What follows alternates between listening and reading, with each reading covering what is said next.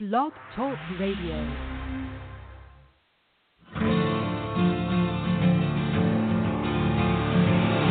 It's time to strap our boots on. This is a perfect day to die. Wipe the blood out of our eyes. In this life there's no surrender, and there's nothing left for us to do. Find the strength to see this through.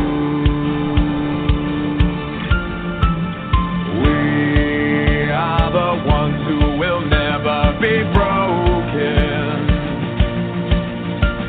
With our final breath, we'll fight to the death. We are soldiers, we are soldiers.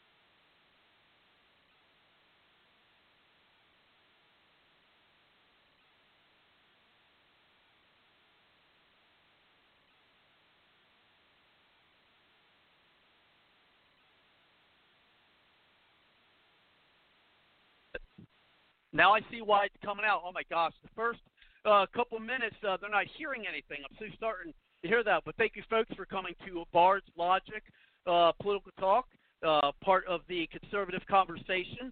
And tonight we're going to have live the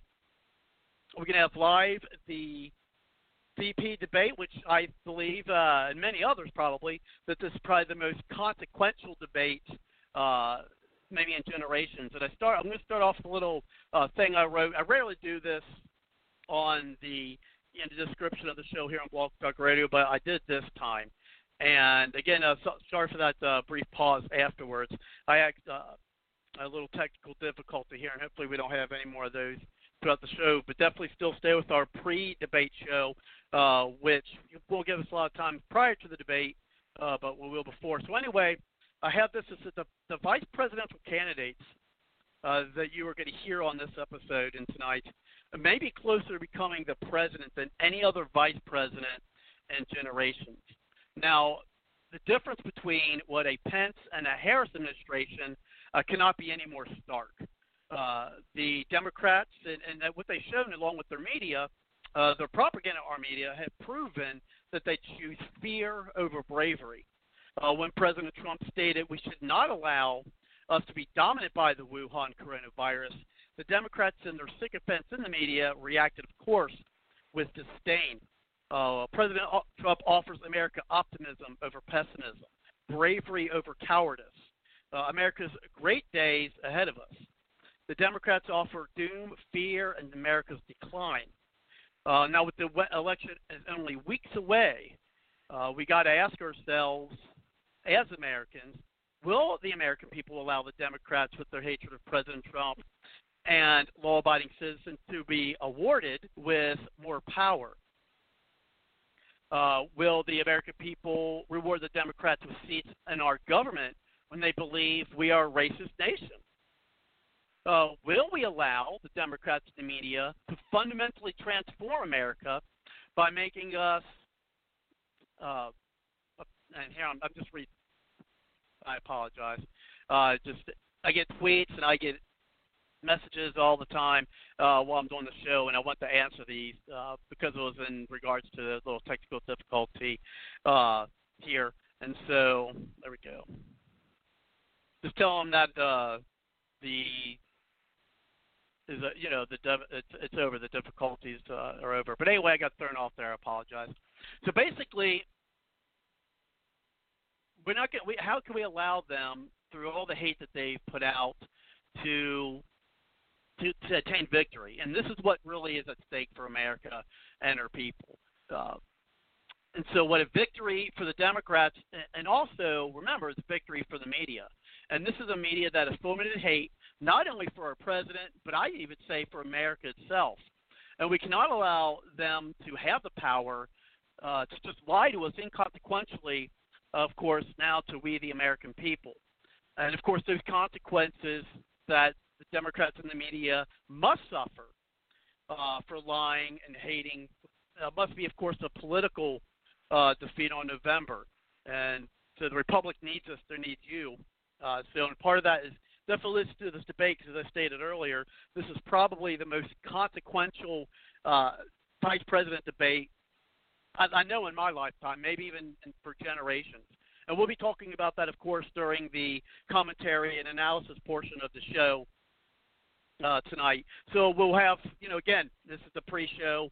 About 5 minutes before the debate, you'll hear a little bit of silence while I get things geared up. Maybe I'll even play, just a music clip or something of that nature to get us maybe we'll play the "We Are Soldiers," in its entirety. That's the opening song that you hear here before here. That's HCAR and then HERE, of course. But anyway, so we'll do our commentary and discussion. We'll have about an hour after the debate for that, and I think this is going to be one of the vice presidential debate that is going to be one of the most watched vice presidential debates ever. And again, it's for good reason. We have where one of these people, whether it's Biden or whether it's Harris, whether it's Harris or whether it is Pence, I think that maybe not. This is more if Biden gets elected than Trump. I think it's going to be where within a year, and I've said this many times on the show, within a year, Biden will drop out for whatever health reasons and then Kamala Harris. And do we really want Kamala Harris to be the president? And one of the things we also, just look at the compare and contrast, especially with the recent, and think about it, just from last week's show, President Trump has been diagnosed with COVID, went to Walter Reed, and we've seen where, you had all these supporters outside Walter Reed. And, of course, you had your media calling it a circus and things of that nature. And, of course, because, oh, my gosh, you can't support Trump. They even said, oh, well, hospitals are supposed to be quiet zones. And how come these people aren't abiding by that? But the same people, and there's more hypocrisy, is, well, these hospitals are supposed to be quiet zones. No one seemed to have the a problem when, remember, those officers were shot and you had BLM members outside the hospital chanting literally for them to die and trying to block traffic. Whereas with the people who were supporting Trump, we're not doing that. And so now that was just this past weekend. I mean, look how much can happen in a week. And so now Trump's, back in the Oval Office. He's been on some treatment, of course. Hate is abound, and that's, I think, a big thing I want people to take away from tonight is that, okay. Sorry about that. More people messaging. I need a programmer, not a programmer, a producer. That's what I need here. I need a producer to answer all my messages while I'm doing the show because I got to do all the multitasking for that. But anyway, again, we'll talk more about how important it is because the next person, especially if it's if Harris were to get in, and how can we reward them with I said earlier. With hate and the lies that they've been telling, and again, look what else has been coming up this week. When we have more evidence that the Clinton administration was the ones actually working with with the Russians to overtake to influence the election, to try to basically again spy on Trump, cause a division also, because now you get all these people thinking, oh, Trump, remember, Trump was a Russian agent, working for the Russians and things of that nature, but of course all the while making a distraction against her email scandal. So there's certainly a lot happened in the last week, and we only do, as I stated, we only have a few more weeks left to this. And I can't believe it's less than a month. It's less than a month before the election. And I'm glad I'm going to be off that week. I think I'm going to need it. But we only got about 10 more minutes or so before I have, going to set things up to do the debate live. Now, the way it's going to be is it's going to be played from my living room. And so you might hear me making some comments in the background. I'll try not to be as loud as the recording. Now, this is going to be different because this is live. The recording of what I did for the presidential debate, but I can't make any promises. And you may even hear some of my guests that are over to watch the debate. But no, that's the part of watching and listening to something live. But I thought it'd be interesting again to have a part of the archive show. Though we had a technical difficulty that got us started a little bit at the beginning of this episode, but we'll work through it as we do all. That's the nature of organic, podcasts, right? And so, so listen to the debate, take notes.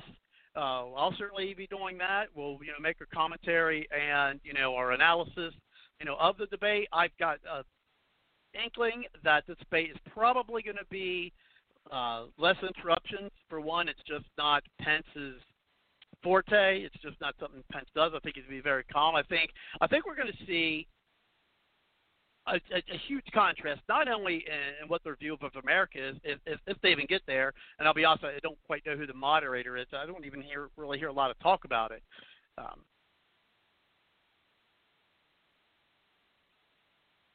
Okay. I just thought I heard some type of noise there.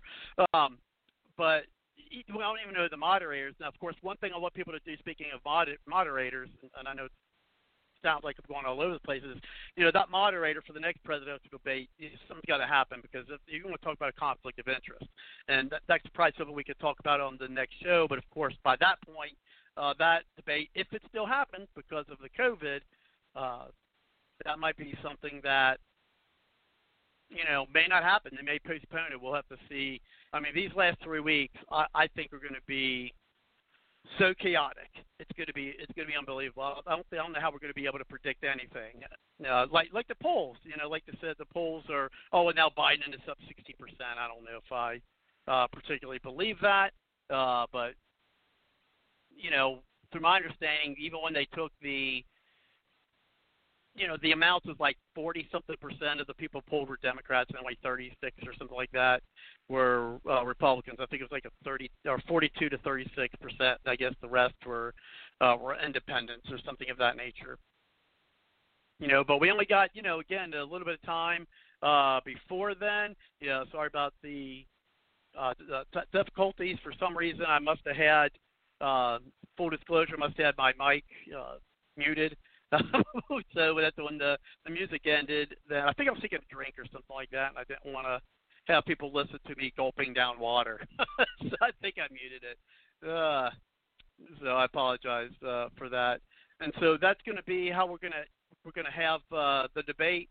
We'll have it live again. You'll probably hear some of us in the background. I hope you guys have a lot of folks out there. Looking forward to hearing your commentary, your analysis. So stay on the line and listen to the debate, or the lines will be open. But remember, I'm trying to think of when, because we only have an hour and 42 minutes. So by the time the debate ends, you will be unable to call it to the show. So don't wait. If you want to call it to the show, you don't want to wait until after the debate, because if you wait till after the debate, which I'm going to remind folks, is that we may be in Bards Logic After Dark, which is the third hour, which is going to be when we're going to do our commentary analysis. So if you want to chime in and give us your take on the debate, definitely don't wait until right after the debate to call. You'll want to do that prior to that, if you want to just listen to it on your own TVs or radios, and then call in to chime in. So again, I won't wait till the last moment, because you may not be able to do that. And, I don't want to just bloviate for an hour giving my analysis, which I'm sure with all the notes I'll probably be taking, much as I did with the presidential debate. I really don't want to have to spend an hour just doing that. That's not what, I would like. It's what I'm sure the audience wouldn't like, just to hear me bloviate for the next hour and just give my, opinion and my analysis of it. So certainly, as it always is, just, you push the one on your number dial, and we'll, get you into the show. And so hopefully we'll go from there. So again, we got about 5 minutes. If anyone would like to chime in we did have some other folks, and they did hang up due to the technical difficulties. I thought we'd have them back in. I have reached out to them, but it hasn't called back in. But we only got a little bit before the live debate starts, and so we'll just have to get all the rest of the commentaries from there when I got that keyed up.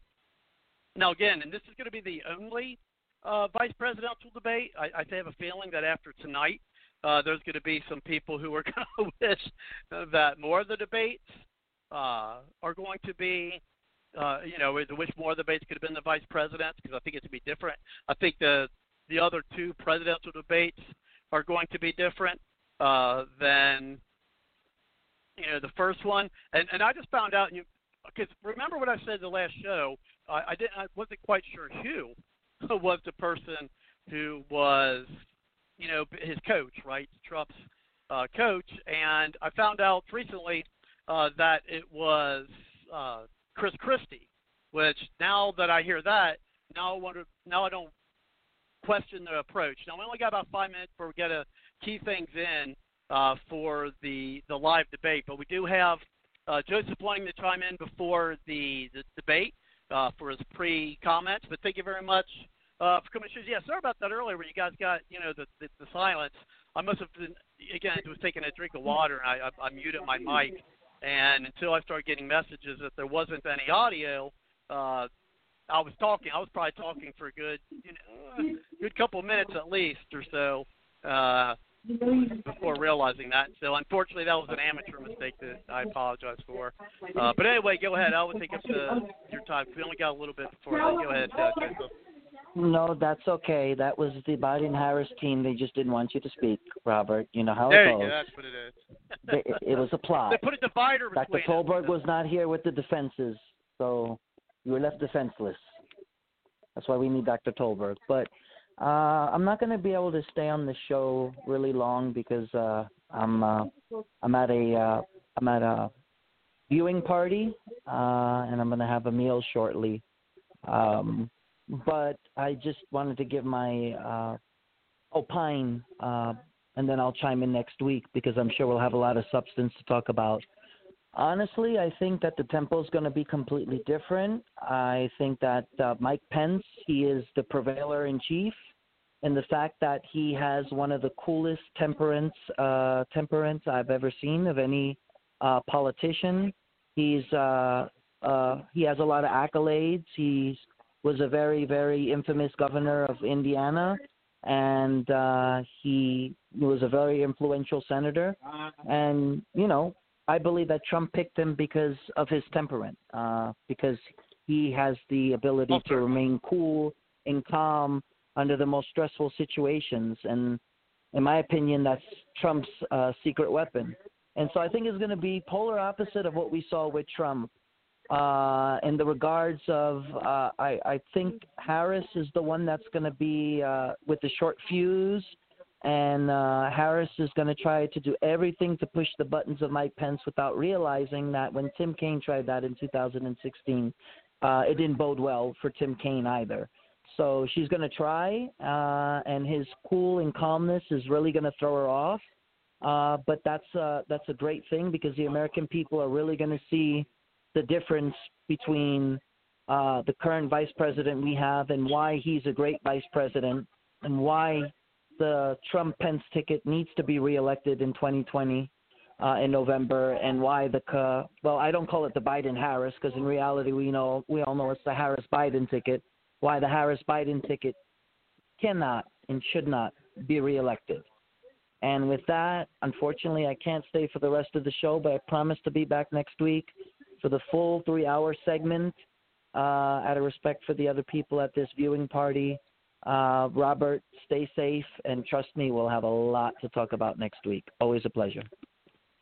Oh, I'm sure it will. And, yeah, and what I think is going to really need to shine tonight for either candidate is going to be how presidential they can be, and that the people can trust that if something were to happen with either Trump or Biden, and I think there's more likelihood of this happening with Biden than Trump, is who's going to be the person who can take the reins of being the president of the United States. And remember, as you pointed out, the only one on that stage between those two that has executive experience, and that is Pence as the former governor of Indiana. And so he definitely has more qualifications in that matter as being part of an executive to take over the reins of being the president than Harris would. And then also, remember, do we really want a president to be a person who thinks that the nation that they're supposed to be the leader of is systemically racist?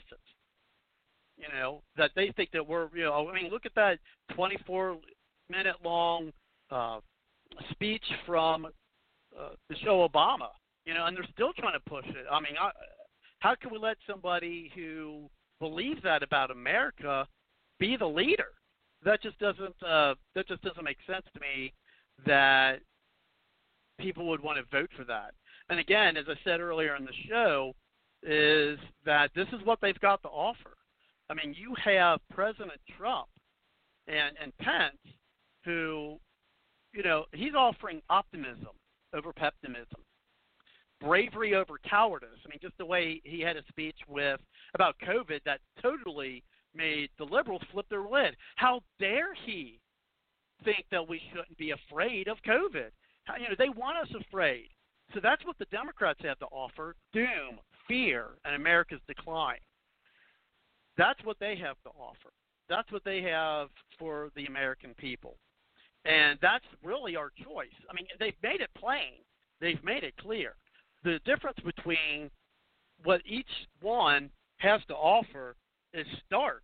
And how do we, just like I couldn't imagine Hillary Clinton being the most, in my opinion, corrupt politician to ever run for president, to be rewarded with the presidency. I don't see how the American people can award not only,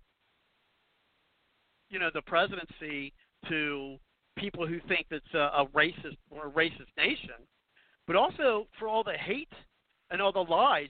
And let's put it how it is. A win for the Democrats is also a win for the media, who have been, promulgating all this hate and all this fear. If they win, it will show them, I should say, that those fear and hate tactics work. And the question is the American people going to allow that? Are they going to allow that to happen? So I'm going to go ahead and get ready and get geared up for us to do live to the debate. So at this, we're going to hear the full version of We Are Soldiers.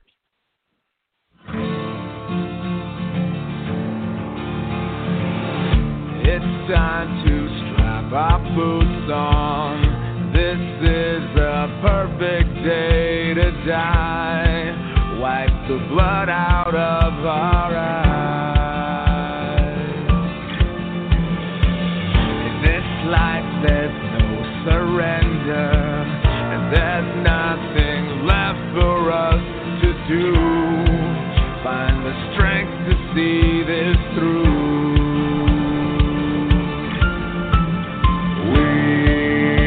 The ones who will never be broken. With our final breath, we'll fight to the death. We are soldiers, we are soldiers.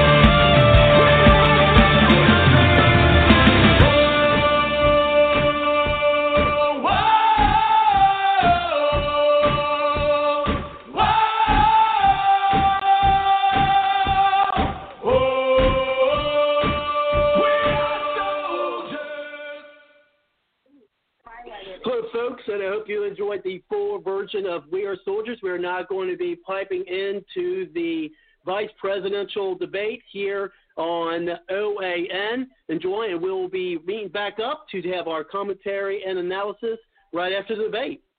Her in the forefront, him in the background. They're focused on she's on the ticket. Right. You're voting for her in November. Forget, that's also pandering. They're also pandering to the black community. Because Joe has to try and erase that image of 40 years of racism, the racist statements we've shown on this network multiple times over the last 2 weeks. He has to try and run away from the 94 crime bill, Alex, you brought up, which incarcerated black and brown folks for sometimes 2 to 3 times length of sentences. Let's not forget, while she was the AG, Miss Harris, in the Golden State, sent a lot of folks in the black and brown community to jail for a lot longer sentences for a bag of weed versus a white person. Or including parents not sending their kids to school as well if they were unable to do so. I mean, that was a big thing in the primary debate, too, and that's a decision that's really affected minorities disproportionately. But when we talk about what these two people may be, I mean, yes, they may step in as the president in this upcoming administration, but this could very well be the matchup in the 2024 presidential race. I mean, it's the vice president. I totally agree with you. And then we have Kamala Harris, as everybody says, is a rising star. And it's very clear that the DNC is on board with Kamala Harris because she didn't even make it to Iowa when it was the Democratic voters making the decision. So I think the DNC is very much so behind Kamala Harris. It's just a matter of if the Democratic people are behind Kamala Harris. And I think that depending on what happens tonight, their only debate, like we were all just saying, this is her night to shine. This is her night to lose. Kind of like it was with Biden and Trump, but again, we didn't get much of any substance out of that. We kept a lot of fighting and bickering. But I totally agree with you guys. I think tonight this is hers to lose.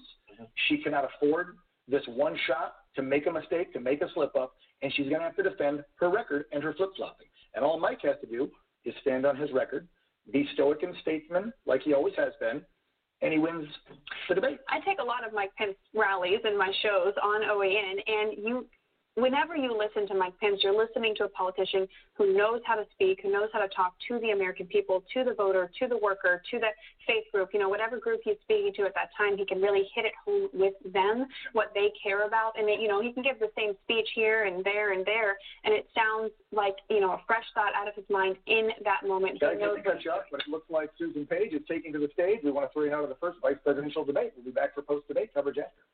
Thanks. I'm Susan Page of USA Today. It is my honor to moderate this debate, an important part of our democracy. In Kingsbury Hall tonight, we have a small and socially distant audience, and we've taken extra precautions during this pandemic. Among other things, everyone in the audience is required to wear a face mask, and the candidates will be seated 12 feet apart. The audience is enthusiastic about their candidates, but they've agreed to express that enthusiasm only twice, at the end of the debate and now when I introduce the candidates. Please welcome California Senator Kamala Harris and Vice President Mike Pence.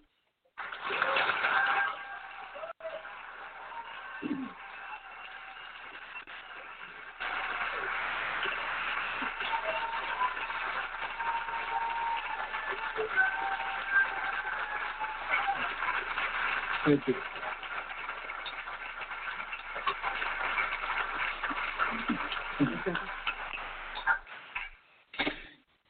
Senator Harris and Vice President Pence, thank you for being here. We're meeting as President Trump and the First Lady continue to undergo treatment in Washington after testing positive for COVID-19. We send our thoughts and prayers to them for their rapid and complete recovery and for the recovery of everyone afflicted by the coronavirus. The two campaigns and the Commission on Presidential Debates have agreed to the ground rules for tonight. I'm here to enforce them on behalf of the millions of Americans who are watching.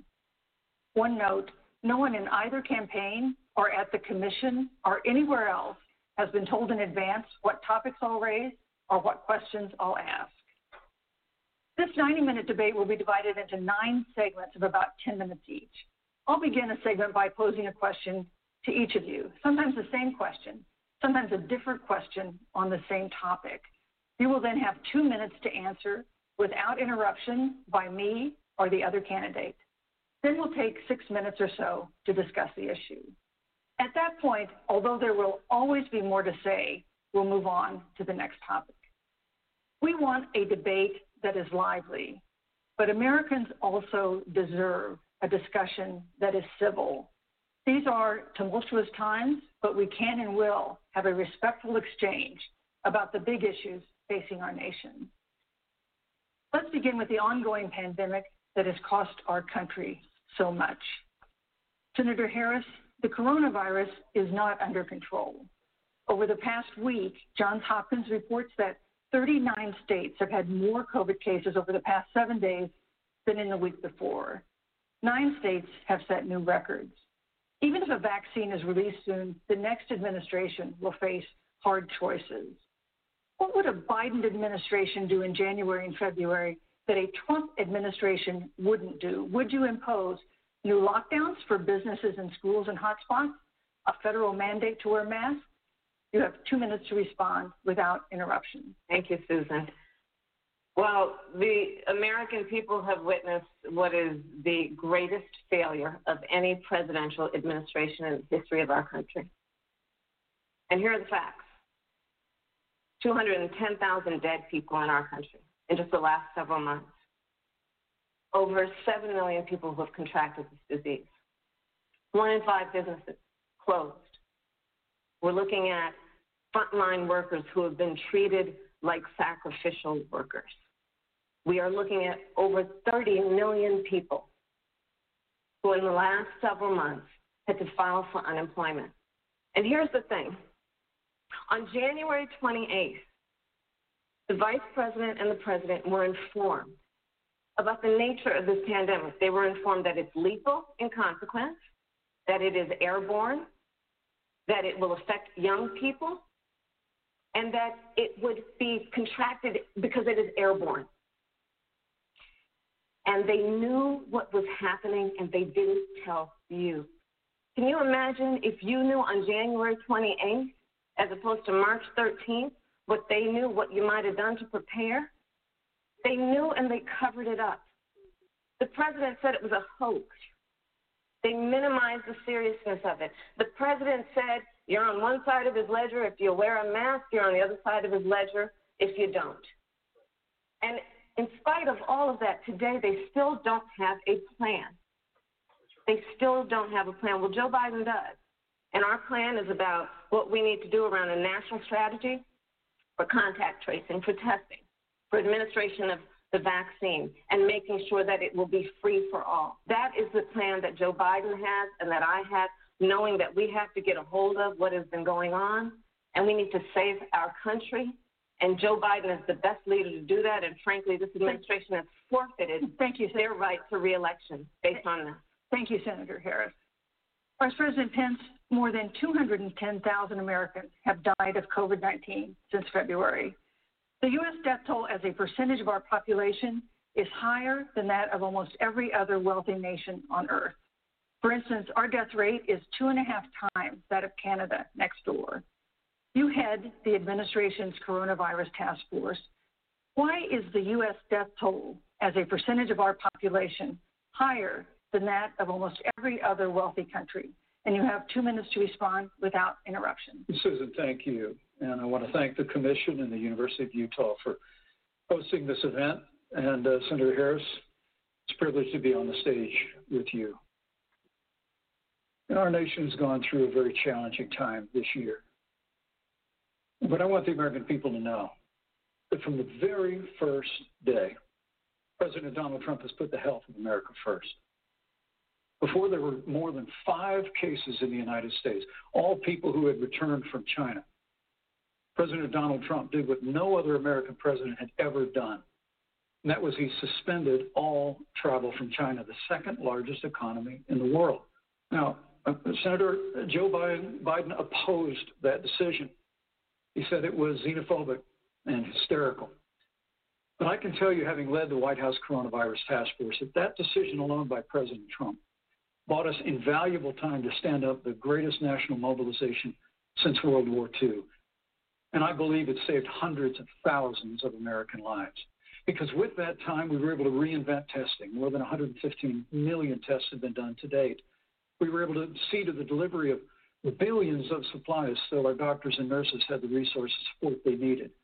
And we began really before the month of February was out to develop a vaccine and to develop medicines and therapeutics that have been saving lives all along the way. And under President Trump's leadership, Operation Warp Speed, we believe, will have literally tens of millions of doses of a vaccine before the end of this year. The reality is, when you look at the Biden plan, it reads an awful lot like what President Trump and I and our task force have been doing every step of the way.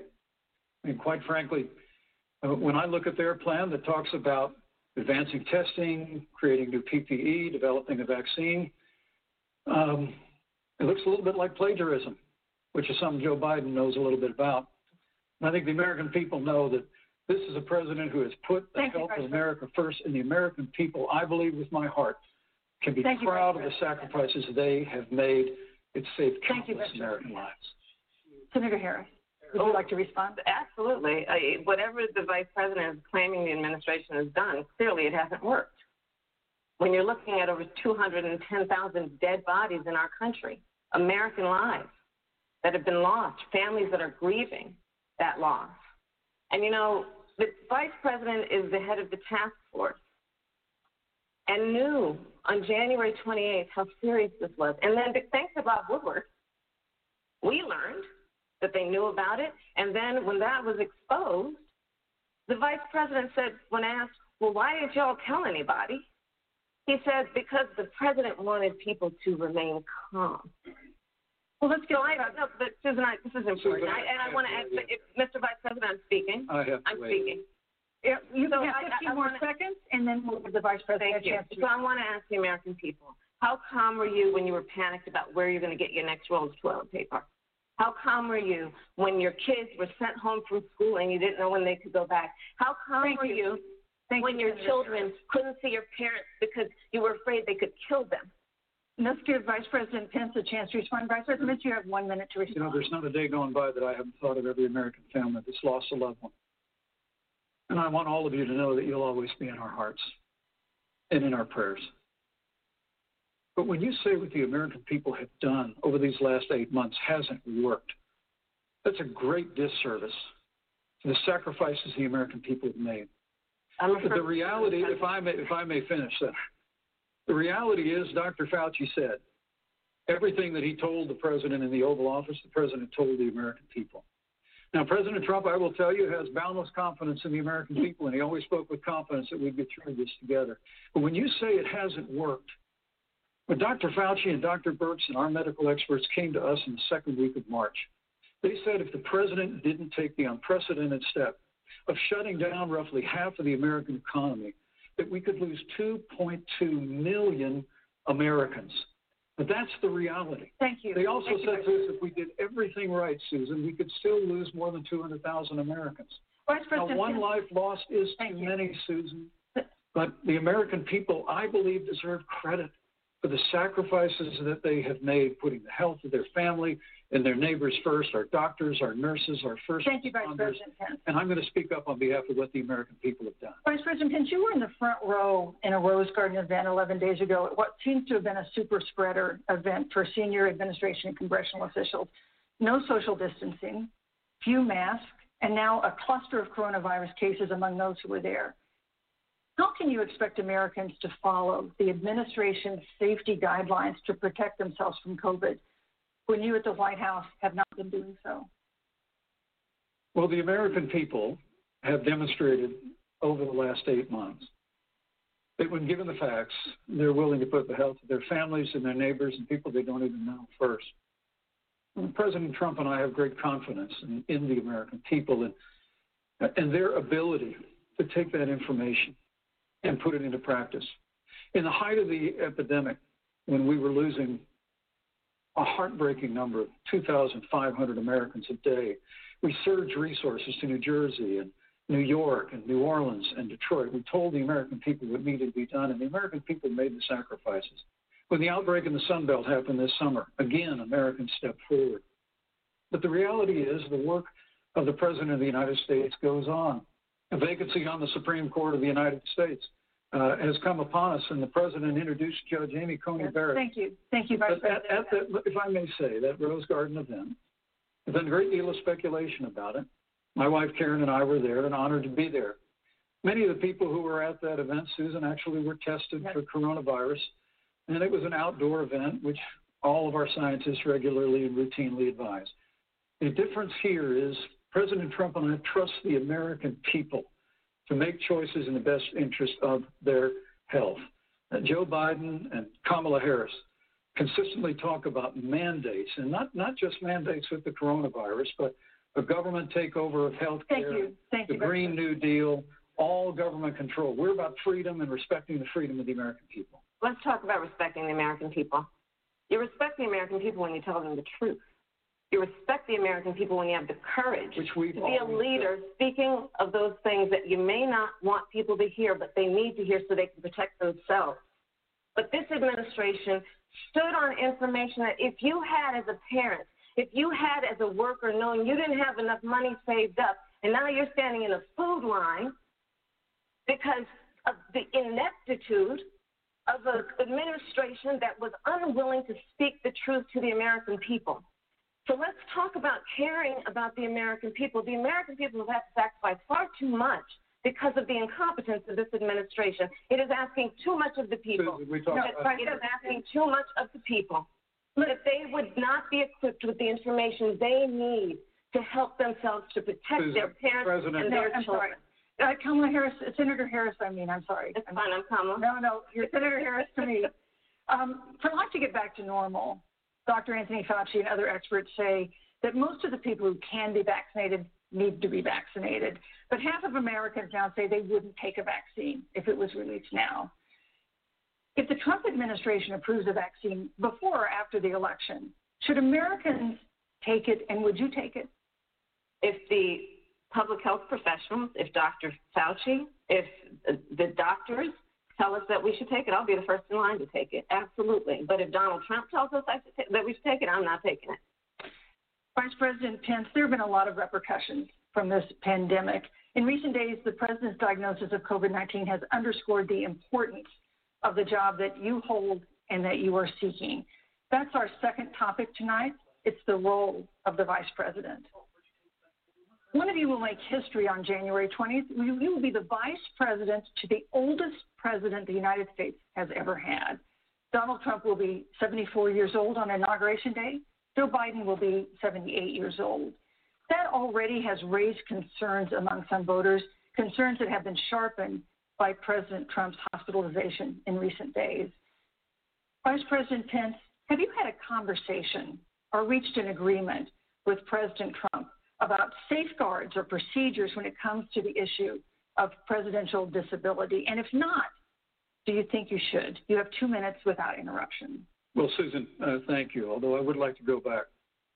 I think we need to move on to the issue. Well, thank you, but I would like to go back because the reality is that we're going to have a vaccine, Senator, in record time, in unheard of time, in less than a year.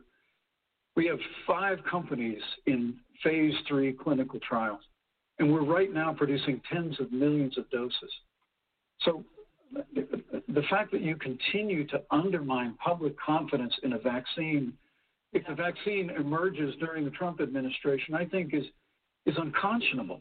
And Senator, I just ask you, stop playing politics with people's lives. The reality is that we will have a vaccine, we believe, before the end of this year. And it will have the capacity to save countless American lives. And your continuous undermining of confidence in a vaccine is it's just unacceptable. And let me also say, the reality is when you talk about failure in this administration, we actually do know what failure looks like in a pandemic. It was 2009. The swine flu arrived in the United States. Thankfully, it ended up not being as lethal as the coronavirus. But before the end of the year, when Joe Biden was vice president of the United States, not 7.5 million people contracted the swine flu. 60 million Americans contracted the swine flu. If the swine flu had been as lethal as the coronavirus, in 2009, when Joe Biden was vice president, we would have lost 2 million American lives. His own chief of staff, Ron Klain, would say last year that it was pure luck that they did, quote, everything possible wrong. And we learned from that. They let the strategic national stockpile empty. They left an empty and hollow plan, but we still learned from it. And I think the American people, I'm going to say again, can be proud of what we have done. And Senator, please stop undermining confidence in a vaccine. Senator Harris, let me ask you the same question that I asked Vice President Pence, which is, have you had a conversation or reached an agreement with Vice President Biden about safeguards or procedures when it comes to the issue of presidential disability? And if not, and if you win the election next month, do you think you should? You have 2 minutes uninterrupted. So let me tell you, first of all, the day I got the call from Joe Biden, it was actually a Zoom call, asking me to serve with him on this ticket was probably one of the most memorable days of my life. I thought about my mother, who came to the United States at the age of 19, gave birth to me at the age of 25 at Kaiser Hospital in Oakland, California. And the thought that I'd be sitting here right now, I know would make her proud, and she must be looking down on this. Joe and I were raised in a very similar way. We were raised with values that are about hard work, about the value and the dignity of public service, and about the importance of fighting for the dignity of all people. And I think Joe asked me to serve with him because, I have a career that included being elected the first woman district attorney of San Francisco, where I created models of innovation for law enforcement in terms of reform of the criminal justice system. I was elected the first woman of color and black woman to be elected Attorney General of the state of California, where I ran the second largest Department of Justice in the United States, second only to the United States Department of Justice. And there I took on everything from transnational criminal organizations to the big banks that were taking advantage of homeowners to for-profit colleges that were taking advantage of veterans. And then, of course, now I serve in the United States Senate as only the second black woman ever elected to the United States Senate. I serve on the Senate Intelligence Committee, where I've been in regular receipt of classified information about threats to our nation and hotspots around the world. I've traveled the world. I've met with our soldiers in war zones. And I think Joe has asked me to serve with him because he knows that we share a purpose, which is about lifting up the American people. And after the 4 years that we have seen of Donald Trump unifying our country around our common values and principles. Thank you, Senator Harris. Neither President Trump nor Vice President Biden has released a sort of detailed health information that had become the modern norm until the 2016 election. And in recent days, President Trump's doctors have given misleading answers or refused to answer basic questions about his health. And my question to each of you in turn is this information voters deserve to know? Vice President Pence, would you like to go first? Well, Susan, thank you. And let me say, on behalf of the President and the First Lady, how moved we've all been by the outpouring of prayers and concern for the President. And I do believe it's emblematic of the prayers and the concern that have ushered forth for every American impacted by the coronavirus. But the care the President received at Walter Reed Hospital, the White House doctors, was exceptional. And the transparency that they practiced all along the way will continue. The American people have a right to know about the health and well-being of their President, and will continue to do that. But I'm just extremely grateful and was more than a little moved by the broad and bipartisan support. And Senator, I want to thank you and Joe Biden for your expressions, genuine concern. And I also want to congratulate you, as I did on that phone call, on the historic nature of your nomination. I never expected to be on this stage 4 years ago, so I know the feeling. But the reality is we've got an election before the American people in the midst of this challenging year, and the stakes have never been higher. Thank I think you. the choice has never been clearer. I want to give Senator Harris a chance to respond to the same question I asked, which is, do voters have a right to know more detailed health information about presidential candidates and especially about presidents, especially when they're facing some kind of challenge? Absolutely, and that's why Joe Biden has been so incredibly transparent, and certainly by contrast, the president has not, both in terms of health records, but also let's look at taxes. We now know, because of great investigative journalism, that Donald Trump paid $750 in taxes. When I first heard about it, I literally said, you mean $750,000? And it was like, no, $750. We now know Donald Trump owes and is in debt for $400 million. And just so everyone is clear, when we say in debt, it means you owe money to somebody. And it'd be really good to know who the President of the United States, the Commander-in-Chief, owes money to, because the American people have a right to know what is influencing the President's decisions. And is he making those decisions on the best interest of the American people, of you, or self-interest? So, Susan, I'm glad you asked about transparency, because it has to be across the board. Joe has been incredibly transparent over many, many years. The one thing we all know about Joe, he puts it all out there. He is honest. He is forthright. But Donald Trump, on the other hand, has been about covering up everything. Thank you, Senator Harris. I want to give you a chance to respond, Vice President. Well, look, I respect the fact that Joe Biden spent 47 years in public life. I respect your public service as well. Thank you. But the American people have a president who's a businessman. He's a job creator. Who's paid tens of millions of dollars in taxes, payroll taxes, property taxes. He's created tens of thousands of American jobs. And the president said those public reports are not accurate. And the president's also released literally stacks of financial disclosures the American people can review, just as the law allows. But the distinction here is that Joe Biden, 47 years in public service, compared to President Donald Trump, who brought all of that experience 4 years ago. Thank you, Vice turned this economy around by cutting taxes, rolling back regulation, Vice President. energy, fighting for free and fair trade, and all of that Thank you, Vice President. If Joe Biden and Kamala Harris. You know, that's a good segue into our third topic, which is about the economy. This has been another aspect of life for Americans that's been so affected by this coronavirus. We have a jobs crisis brewing. On Friday, we learned that the unemployment rate had declined to 7.9% in September, but the job growth had stalled, and that was before the latest round of layoffs and furloughs in the airline industry at Disney and elsewhere. Hundreds of thousands of discouraged workers have stopped looking for work. Nearly 11 million jobs that existed at the beginning of the year haven't been replaced.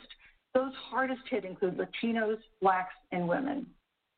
Senator Harris, the Biden-Harris campaign has proposed new programs to boost the economy, and you would pay for that new spending by raising $4 trillion in taxes on wealthy individuals and corporations. Some economists warn that could curb entrepreneurial ventures that fuel growth and create jobs.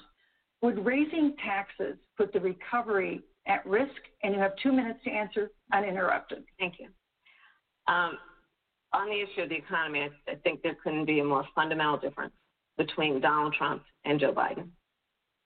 Joe Biden believes you measure the health and the strength of America's economy based on the health and the strength of the American worker and the American family. On the other hand, you have Donald Trump, who measures the strength of the economy based on how rich people are doing, which is why he passed a tax bill benefiting the top 1% and the biggest corporations of America, leading to a $2 trillion deficit that the American people are going to have to pay for.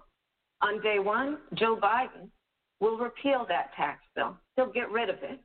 And what he'll do with the money is invest it in the American people.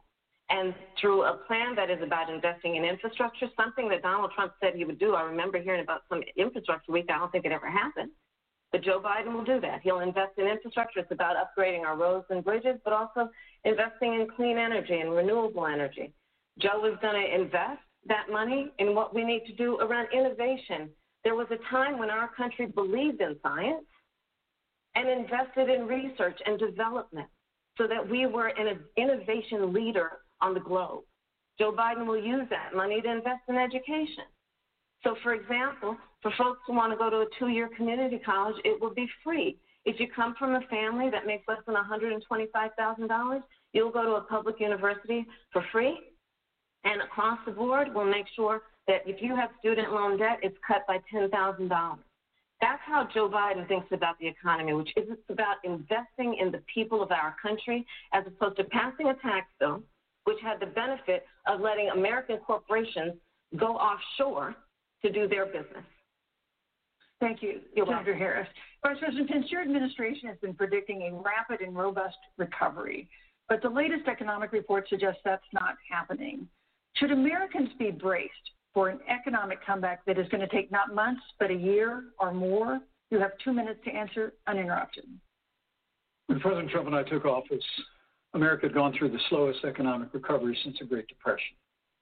So when Joe Biden was vice president, they tried to tax and spend and regulate and bail our way back to a growing economy. President Trump cut taxes across the board. Despite what Senator Harris says, the American family of four had $2,000 in savings and taxes. And with the rise in wages that occurred, most predominantly for blue-collar, hardworking Americans, the average household income for a family of four increased by $4,000 following President Trump's tax cuts. But America, you just heard Senator Harris tell you, on day one, Joe Biden's going to raise your taxes. It's really remarkable to think. I mean, right after a time where we're going through a pandemic that lost 22 million jobs at the height, we've already added back 11.6 million jobs because we had a president who cut taxes, rolled back regulation, unleashed American energy, fought for free and fair trade, and secured $4 trillion from the Congress of the United States to give direct payments to families, save 50 million jobs through the Paycheck Protection Program. We literally have spared no expense to help the American people and the American worker through this. Joe Biden and Kamala Harris want to raise taxes. They want to bury our economy under a $2 trillion Green New Deal, which you were one of the original co-sponsors of in the United States Senate. They want to abolish fossil fuels and ban fracking, which would cost hundreds of thousands of American jobs all across the heartland. And Joe Biden wants to go back to the economic surrender to China, that when we took office, half of our international trade deficit was with China alone. And Joe Biden wants to repeal all of the tariffs that President Trump put into effect to fight for American jobs and American workers. Joe Biden says democracy's on the ballot. Make no mistake about it, Susan. The American economy, the American comeback is on the ballot with 4 more years of growth and opportunity, 4 more years of President Donald Trump. 2021 is going to be the biggest economic year in the history of this country. Thank you, Vice President Pence. Senator Harris? Well, I mean, we saw enough of it in last week's debate, but I think this is supposed to be a debate based on fact and truth. And the truth and the fact is Joe Biden has been very clear. He will not raise taxes on anybody who makes less than $400,000 a year. He said he's going to repeal the Trump tax cuts. Mr. Vice President, I'm speaking. I'm speaking. The important is he said the truth. Joe Biden said twice in the debate last week that he's going to repeal the Trump tax cuts. That was tax cuts that gave the average working family $2,000 in a tax break every single year. That is absolutely not true. Is he only going to repeal part of the Trump tax cuts? If you don't mind letting me finish, we can then have a conversation. Okay? Please. Okay. Joe Biden will not raise taxes on anyone who makes less than $400,000 a year. He has been very clear about that. Joe Biden will not end fracking. He has been very clear about that. Joe Biden is the one who, during the Great Recession, was responsible for the Recovery Act that brought America back. And now the Trump-Pence administration wants to take credit when they rode the coattails of Joe Biden's success for the economy that they had at the beginning of their term. Of course, now the economy is a complete disaster. But Joe Biden, on the one hand, did that. On the other hand, you have Donald Trump, who has reigned over a recession that is being compared to the Great Depression. On the one hand, you have Joe Biden, who was responsible with President Barack Obama for the Affordable Care Act, which brought health care to over 20 million Americans and protected people with pre-existing conditions. And what it also did is it saved those families who otherwise were going bankrupt because of hospital bills they could not afford. On the other hand, you have Donald Trump, who's in court right now, trying to get rid of the Affordable Care Act, which means that you will lose protections if you have pre-existing conditions. And this is very important, Susan. Yes. And it's we need to get Vice President. He interrupted me, and I'd like to just finish, please. If you have a pre-existing condition, heart disease, diabetes, breast cancer, they're coming for you. If you love someone who has a pre-existing condition, they're coming for you. If you are under the age of 26 on your parents' coverage, they're coming for you. Senator Harris, thank you. Let me give you a chance to respond. Well, I hope we have a chance to talk about health care because Obamacare was a disaster. The American people remember it well.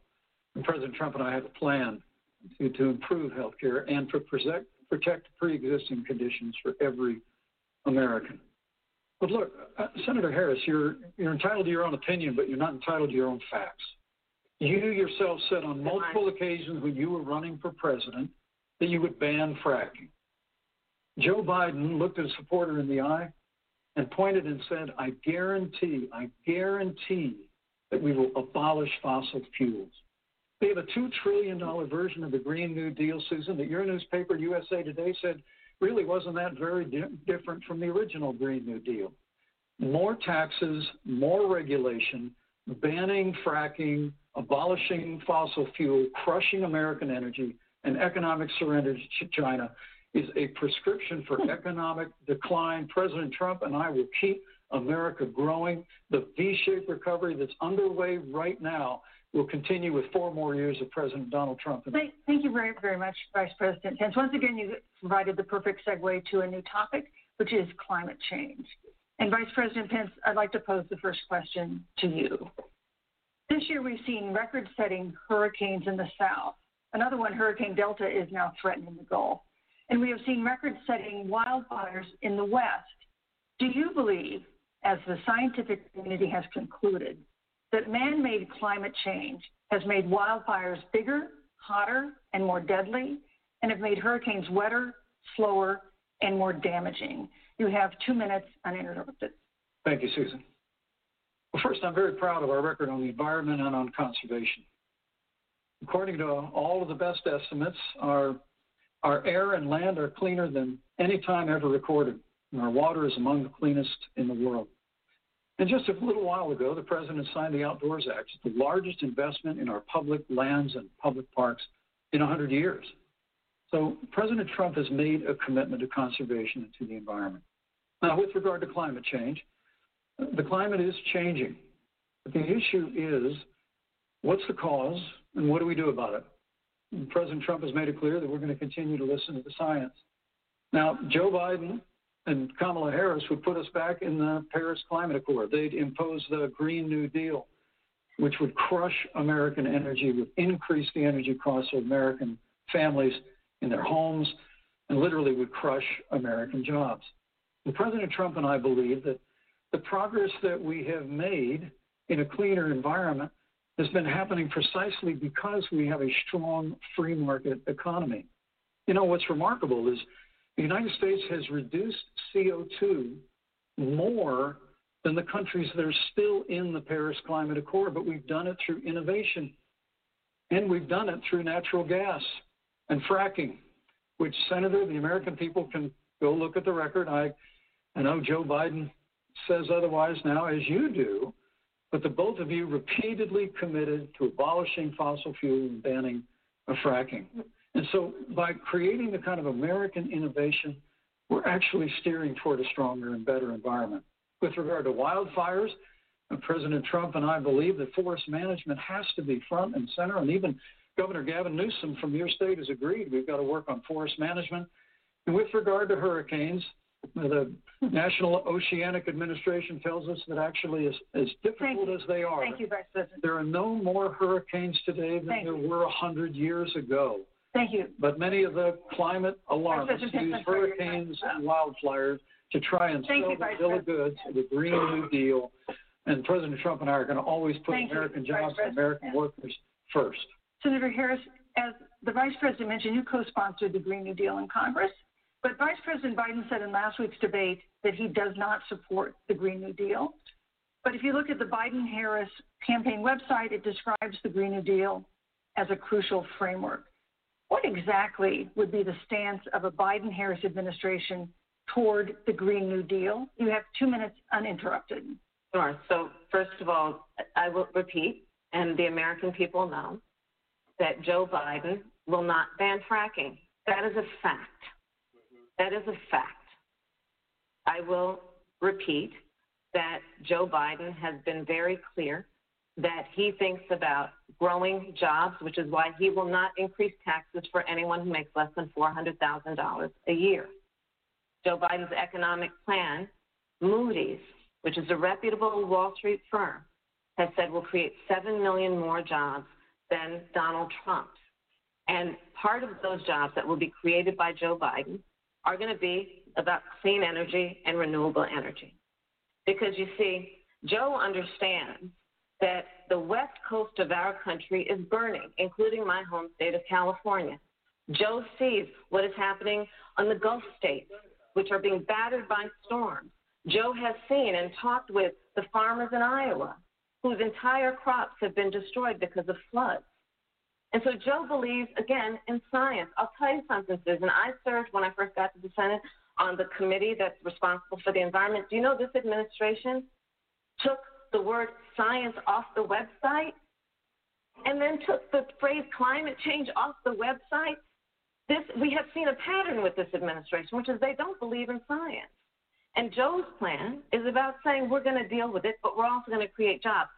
Donald Trump, when asked about the wildfires in California, and the question was, the science is telling us this, you know what Donald Trump said? Science doesn't know. So let's talk about who is prepared to lead our country over the course of the next 4 years on what is an existential threat to us as human beings. Joe is about saying we're going to invest that in renewable energy. It's going to be about the creation of millions of jobs. We will achieve net zero emissions by 2050, carbon neutral by 2035. Joe has a plan. This has been a lot of talk from the Trump administration, and really it has been to go backward instead of forward. We will also re-enter the climate agreement with pride. Senator Harris just said that climate change is an existential threat. Vice President Pence, do you believe that climate change poses an existential threat? As I said, Susan, the climate is changing. We'll follow the science. But once again, Senator Harris is denying the fact that they're going to raise taxes on every American. Joe Biden said twice in the debate last week that on day one he was going to repeal the Trump tax cuts. Those tax cuts delivered $2,000 in tax relief to the average family of four across America. And with regard to banning fracking, I just recommend that people look at the record. You yourself said repeatedly that you would ban fracking. You were the first Senate co-sponsor of the Green New Deal. And while Joe Biden denied the Green New Deal, Susan, thank you for pointing out, the Green New Deal is on their campaign website. And as USA Today said, it's essentially the same plan as you co-sponsored with AOC when she submitted it in the Senate. And you just heard the senator say that she's going to resubmit America to the Paris Climate Accord. Look, the American people have always cherished our environment. We'll continue to cherish it. We've made great progress reducing CO2 emissions through American innovation and the development of natural gas through fracking. We don't need a massive $2 trillion Green New Deal that would impose all new mandates on American businesses and American families. Thank you. Joe Biden wants us to retrofit 4 million American business buildings. It makes no sense. It will cost jobs. President Trump is going to put America first. He's going to put jobs first, and we're going to take care of our environment and follow the science. Thank you. On the issue of jobs, Senator Harris, let's talk about that. The vice president earlier referred to, as part of what he thinks is an accomplishment, the president's trade war with China. You lost that trade war. You lost it. What ended up happening is because of a so-called trade war with China, America lost 300,000 manufacturing jobs. Farmers have experienced bankruptcy because of it. We are in a manufacturing recession because of it. And when we look at where this administration has been, there are estimates that by the end of the term of this administration, they will have lost more jobs than almost any other presidential administration. And the American people know what I'm talking about. You know, I think about 20-year-olds. You know, we have a 20-year-old, a 20-something-year-old who are coming out of high school and college right now, and you're wondering, is there going to be a job there for me? We're looking at people who are trying to figure out how they're going to pay rent by the end of the month. Almost half of American renters are worried about whether they're going to be able to pay rent by the end of the month. This is where the economy is in America right now, and it is because of the catastrophe and the failure of leadership of this administration. Thank you, Senator Harris. Vice President Pence, let me give you just 15 seconds to respond because then I want to move on. Well, I'd love to respond. Look, lost the trade war with China. Joe Biden never fought it. Joe Biden has been a cheerleader for communist China through over the last several decades. And again, Senator Harris, you're entitled to your opinion. You're not entitled to your own facts. When Joe Biden was vice president, we lost 200,000 manufacturing jobs. And President Obama said they were never coming back. He said we needed a magic wand to bring them back.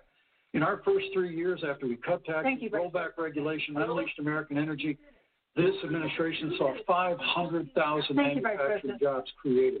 And that's exactly the kind of growth we're going to continue to see as we bring our nation through this pandemic. The Green New Deal, your massive new mandates, your Paris Climate Accord, it's going to kill jobs this time just like it killed jobs. I just need to respond very quickly. 15 seconds. Thank you. Thank you. Joe Biden is responsible for saving America's auto industry, and you voted against it. So let's set the record straight. Thank you. Yeah. I'd like to talk about China. We have, as our next topic, we have no more complicated or consequential foreign relationship than the one with China.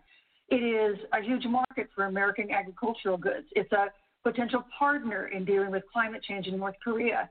And in a video tonight, President Trump again blamed it for the coronavirus, saying China will pay. Vice President Pence, how would you describe our fundamental relationship with China? Competitors, adversaries, enemies? You have 2 minutes.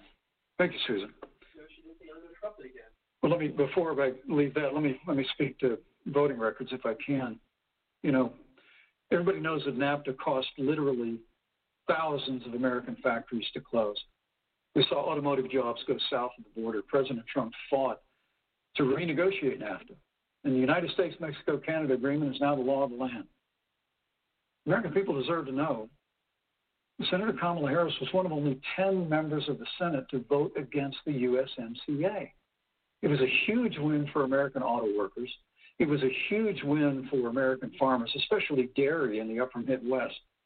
But, Senator, you said it didn't go far enough on climate change, that you put your radical environmental agenda ahead of American auto workers and ahead of American jobs. And the American people deserve to know that. It's probably why Newsweek magazine said that Kamala Harris was the most liberal member of the United States Senate in 2019, more liberal than Bernie Sanders, more liberal than any of the others in the United States Senate. So now with regard to China, look, Susan, first and foremost,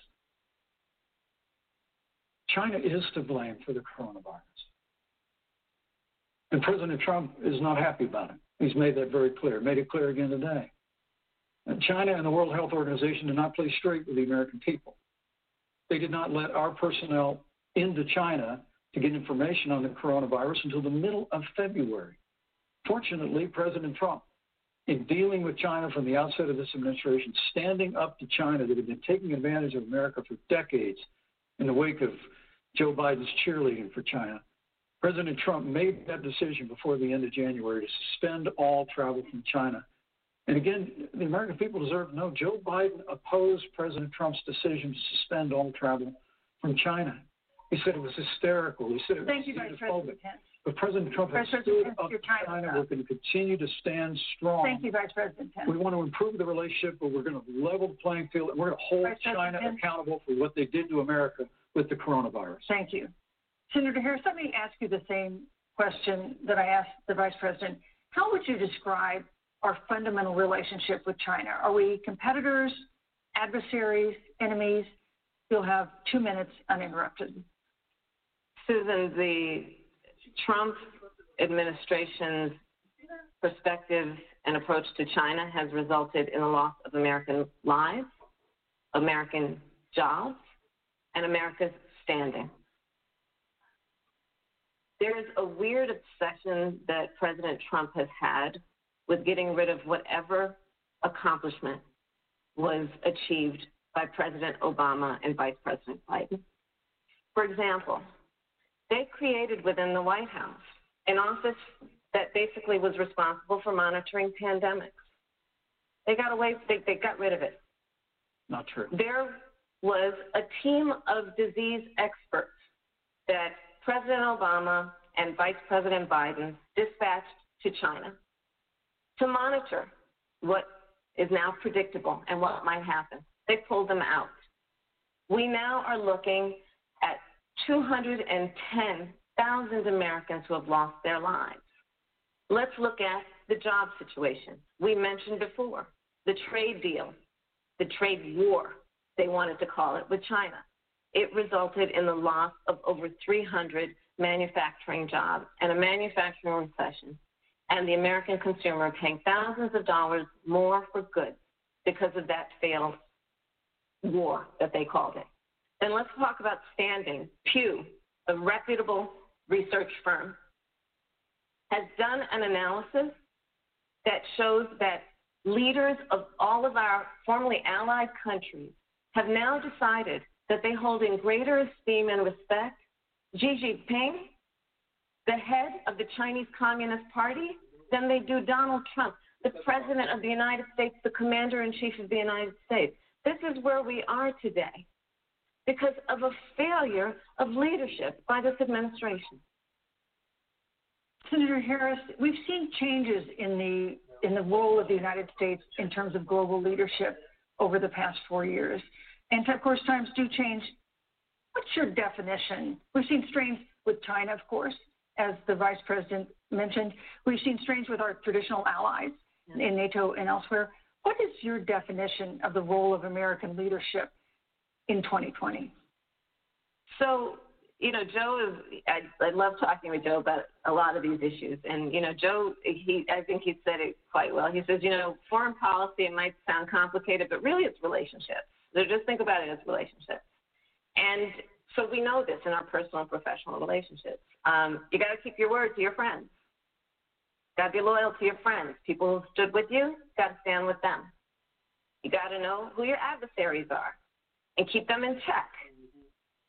But what we have seen with Donald Trump is that he has betrayed our friends and embraced dictators around the world. Let's take, for example, Russia. So I serve on the Intelligence Committee of the United States Senate.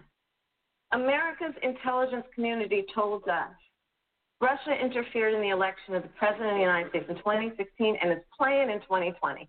Christopher Wray, the director of the FBI, said the same.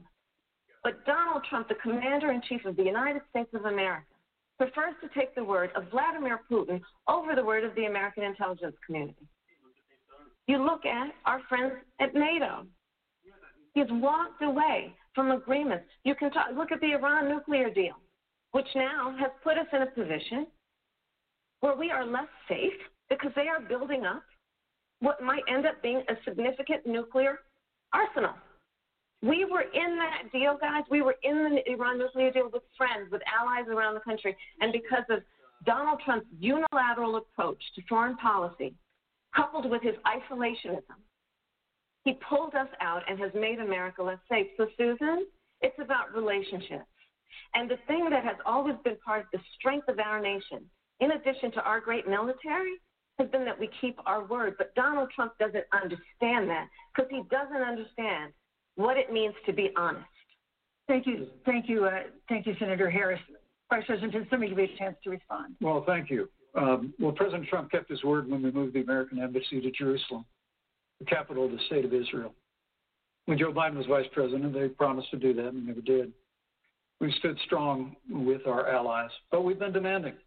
NATO is now contributing more to our common defense than ever before, thanks to President Trump's leadership. We've strengthened our alliances across the Asia-Pacific, and we've stood strong against those who would do us harm. When President Trump came into office, ISIS had captured an area of the Middle East the size of Pennsylvania. But President Trump unleashed the American military, and our armed forces destroyed the ISIS caliphate and took down their leader, al-Baghdadi, without one American casualty. Al-Baghdadi was responsible for the death of thousands. But notably, America's hearts today are with the family of Kayla Mueller, the parents of which are here with us tonight in Salt Lake City. Today, 2 of the ISIS killers responsible for Kayla Mueller's murder were brought to justice in the United States. Jihadi John was killed on the battlefield along with the other beetle.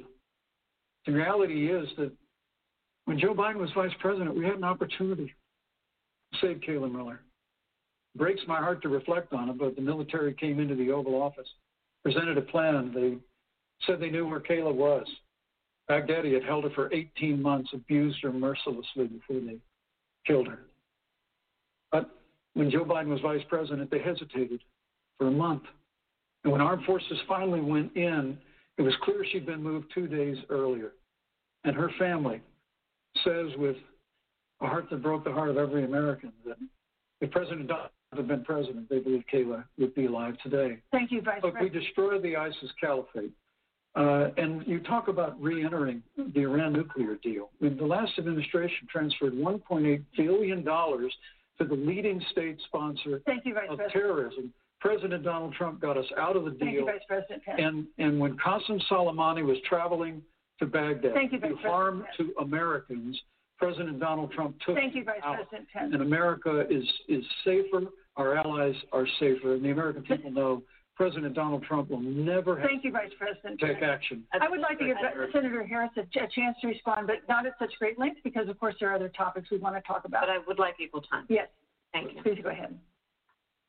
First of all, to the Mueller family, I know about your daughter's case, and I'm so sorry. I'm so sorry. What happened to her is awful, and it should have never happened. And I know Joe feels the same way. And I know that President Obama feels the same way. But you mentioned Soleimani. Let's start there. So after the strike on Soleimani, there was a counter strike on our troops in Iraq. And they suffered serious brain injuries. And do you know what Donald Trump dismissed them as? Headaches. And this is about a pattern of Donald Trump's, where he has referred to our men who are serving in our military as suckers and losers.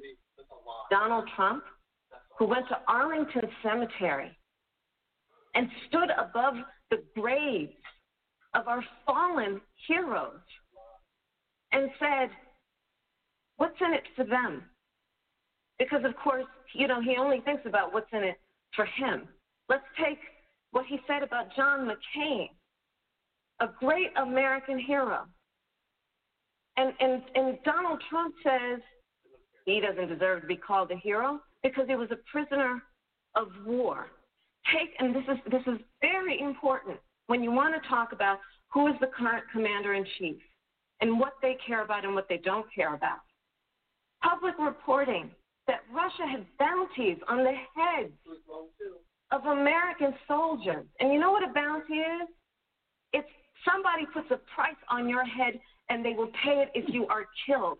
And Donald Trump had talked at least 6 times to Vladimir Putin and never brought up the subject. Joe Biden would never do that. Joe Biden would hold Russia to account for any threat to our nation's security or to our troops who are sacrificing their lives for the sake of our democracy and our safety. Thank you, Senator Harris. This is such an important issue, but we have other important issues as well. And I want to make sure we have a chance I really have to talk to respond about. to that. Look, she has 15 seconds because I got to have more than that. Look, I'm sorry, Vice President, but you've had more time than she's had so far. The slanders against President Donald Trump regarding men and women of our armed forces are absurd. I'm sorry, Vice President. My son is a captain in the United States Marine Corps. My son-in-law is deployed in the United States Navy. I can assure all of you, with sons and daughters serving in our military, President Donald Trump not only respects but reveres all of those who serve in our armed forces, and any suggestion otherwise is ridiculous. Thank you, Vice President Pence. The American people deserve it. The American people deserve to know. Vice President Pence, I did not create the rules for tonight. Joe Biden. Your campaigns agreed to the rules for tonight's debate with the Commission on President's Debate. I'm here to enforce them, which involves moving from one topic to another, giving roughly equal time to both of you, which is what I'm trying very hard to do. Go right ahead. So I want to go ahead and move to the next topic, which is an important one, as the last topic was, and that is the Supreme Court. On Monday, the Senate Judiciary Committee is scheduled to open hearings on Amy Coney Barrett's nomination to the Supreme Court. Senator Harris, you'll be there as a member of the committee. Her confirmation would cement the court's conservative majority and make it likely open to more abortion restrictions, even to overturning the landmark Roe v. Wade ruling. Access to abortion would then be up to the states. Vice President Pence, you're the former governor of Indiana. If Roe v. Wade is overturned, what would you want Indiana to do? Would you want your home state to ban all abortions? You have 2 minutes, uninterrupted. Well, thank you for the question, but I'll use a little bit of my time to respond to that very important issue before. The American people deserve to know Qasem Soleimani, the Iranian general, was responsible for the death of hundreds of American service members. When the opportunity came, we saw him headed to Baghdad to kill more Americans. President Trump, he didn't hesitate. And Qasem Soleimani is gone. But you deserve to know that Joe Biden and Kamala Harris actually criticized the decision to take out Qasem Soleimani. It's really inexplicable, but with regard to Joe Biden, it's explainable. Because history records that Joe Biden actually opposed the raid against Osama bin Laden. It's absolutely essential that we have a commander-in-chief who will not hesitate to act to protect American lives and to protect American service members, and that's what you have in President Donald Trump. Now, with regard to the Supreme Court of the United States, let me say President Trump and I could not be more enthusiastic about the opportunity to see Judge Amy Coney Barrett become Justice Amy Coney Barrett. Now, she's a brilliant woman, and she will bring a lifetime of experience and a sizable American family to the Supreme Court of the United States. And our hope is, in the hearing next week, unlike Justice Kavanaugh received with treatment from you and others, we hope she gets a fair hearing. And we particularly hope that we don't see the kind of attacks on her Christian faith that we saw before. I mean, the Democrat chairman of the Judiciary Committee before, when Judge Barrett was being confirmed for the Court of Appeals, expressed concern that the dogma of her faith lived loudly in her. Dick Durbin of Illinois said that it was a concern. Senator, I know one of our judicial nominees you actually attacked because they were a member of the Catholic Knights of Columbus, just because the Knights of Columbus holds pro-life views. And Thank you, Vice President. So my hope is that when the hearing takes place, that Thank you, Vice President. that Judge Amy Coney Barrett will be respected, Thank you, Vice respectfully President. voted and confirmed to the Supreme Court of the United States. Senator Harris, you're the senator from and former Attorney General of California. So let me ask you a parallel question to the one I posed to the Vice President. If Roe v. Wade is overturned, what would you want California to do? Would you want your home state to enact no restrictions on access to abortion? And you have 2 minutes uninterrupted. Thank you, Susan. First of all, Joe Biden and I are both people of faith, and it's insulting to suggest that we would knock anyone for their faith. And in fact, Joe, if elected, will be only the second practicing Catholic as President of the United States. On the issue of this nomination, Joe and I are very clear, as are the majority of the American people. We are 27 days before the decision about who will be the next president of the United States. And, before, when this conversation has come up, it's been about election year or election time. We're literally in an election. Over 4 million people have voted. People are in the process of voting right now. And so Joe has been very clear, as the American people are. Let the American people fill that seat in the White House, and then we'll fill that seat on the United States Supreme Court. And to your point, Susan, the issues before us couldn't be more serious. There's the issue of choice, and I will always fight for a woman's right to make a decision about her own body. It should be her decision and not that of Donald Trump and the Vice President, Michael Pence. But let's also look at what else is before the court. It's the Affordable Care Act. Like, literally in the midst of a public health pandemic, when over 210,000 people have died and 7 million people probably have what will be in the future considered a pre-existing condition because you contracted the virus. Donald Trump is in court right now trying to get rid of the Affordable Care Act. And I said it before, and it bears repeating. This means that there will be no more protections if they win for people with pre-existing conditions. This means that over 20 million people will lose your coverage. It means that if you're under the age of 26, you can't stay on your parents' coverage anymore. And here's the thing. The contrast couldn't be more clear. They're trying to get rid of the Affordable Care Act. Joe Biden is saying, let's expand coverage. Let's give you a choice of a public option or private coverage. Let's bring down premiums. Let's lower Medicare eligibility to 60. Thank you, Senator. That's true leadership. You know, you mentioned earlier, Vice President Pence, that the president was committed to maintaining protections for people with pre-existing conditions.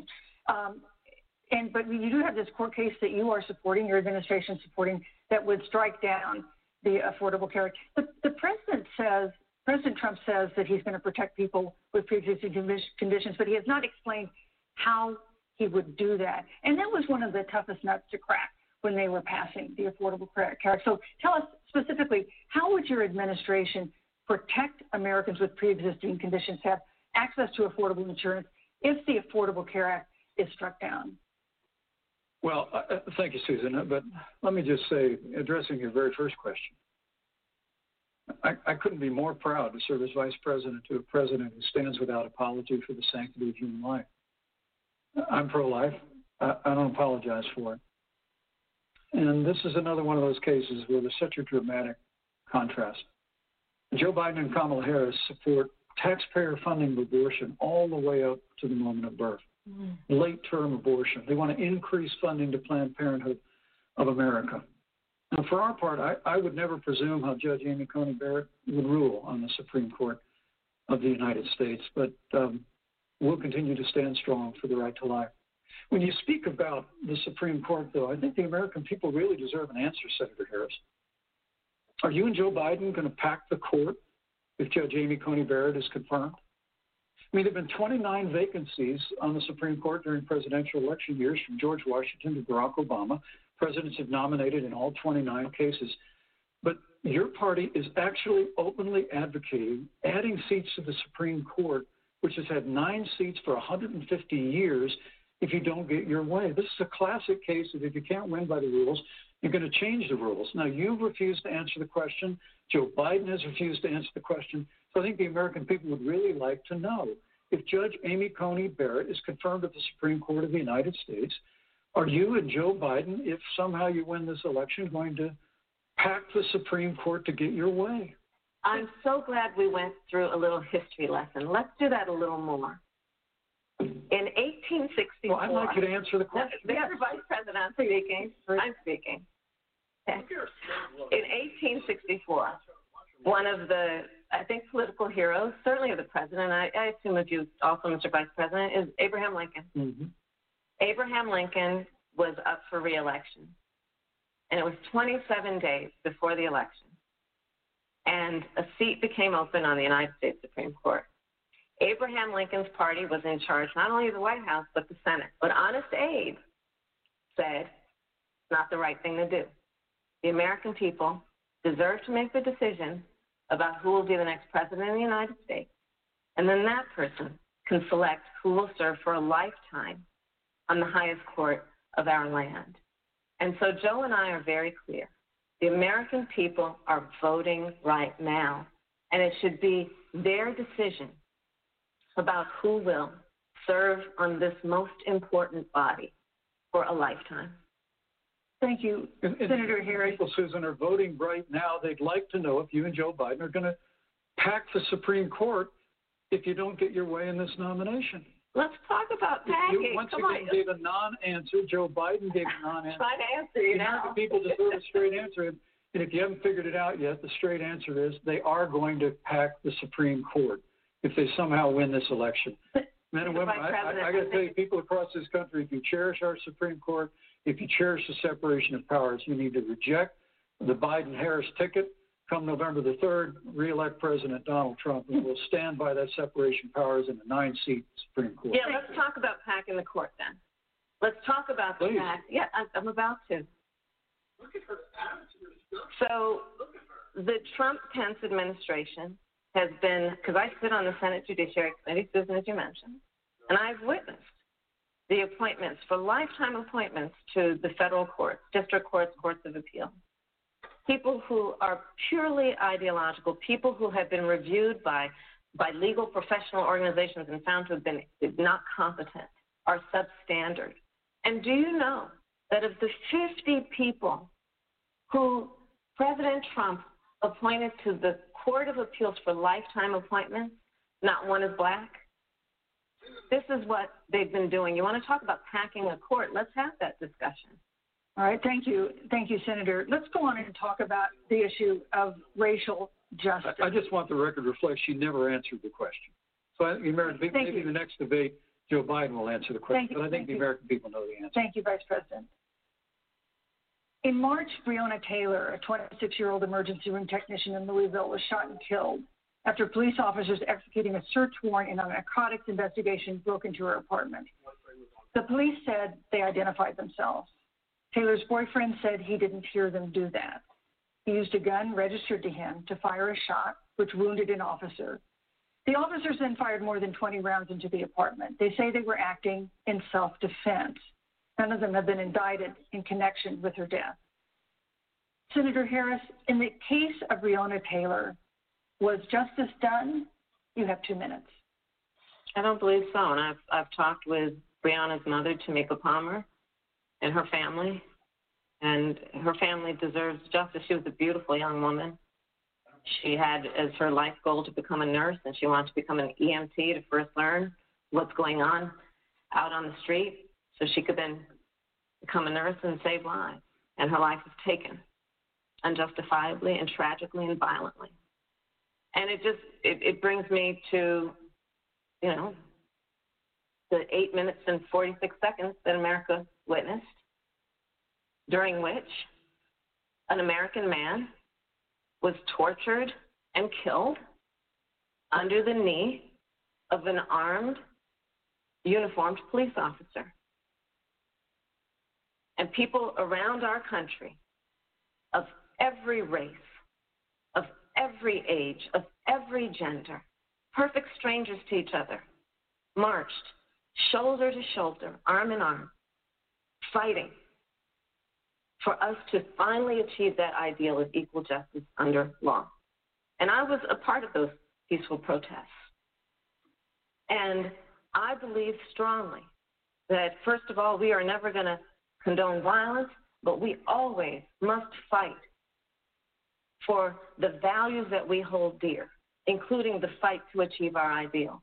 And that's why Joe Biden and I have said on this subject, look, and I'm a former career prosecutor. I know what I'm talking about. Bad cops are bad for good cops. We need reform of our policing in America and our criminal justice system, which is why Joe and I will immediately ban chokeholds and carotid holds. George Floyd would be alive today if we did that. We will require a national registry for police officers who break the law. We will, on the issue of criminal justice reform, get rid of private prisons and cash bail, and we will decriminalize marijuana, and we will expunge the records of those who have been convicted of marijuana. This is a time for leadership on a tragic issue of unarmed black people in America. Thank you, Senator Harris. Vice President Pence, let me pose the same question to you. In the case of Breonna Taylor, was justice done? You have 2 minutes uninterrupted. Well, our heart breaks for the loss of any innocent American life. And the family of Breonna Taylor has our sympathies. But I trust our justice system, a grand jury that refused the evidence. And it really is remarkable that as a former prosecutor, you would assume that an impaneled grand jury looking at all the evidence got it wrong. But you're entitled to your opinion, Senator. I think, look, And with regard to George Floyd, there's no excuse for what happened to George Floyd. And justice will be served. But there's also no excuse for the rioting and looting that followed. I mean, it really is astonishing. Flora Westbrook is with us here tonight in Salt Lake City. Just a few weeks ago, I stood at what used to be her salon. Was burned to the ground by rioters and looters. And Flora is still trying to put her life back together. And I must tell you, this presumption that you hear consistently from Joe Biden and Kamala Harris, that America is systemically racist. And that, as Joe Biden said, that he believes that law enforcement has an implicit bias against minorities is a great insult to the men and women who serve in law enforcement. And I want everyone to know who puts on the uniform of law enforcement every day that President Trump and I stand with you.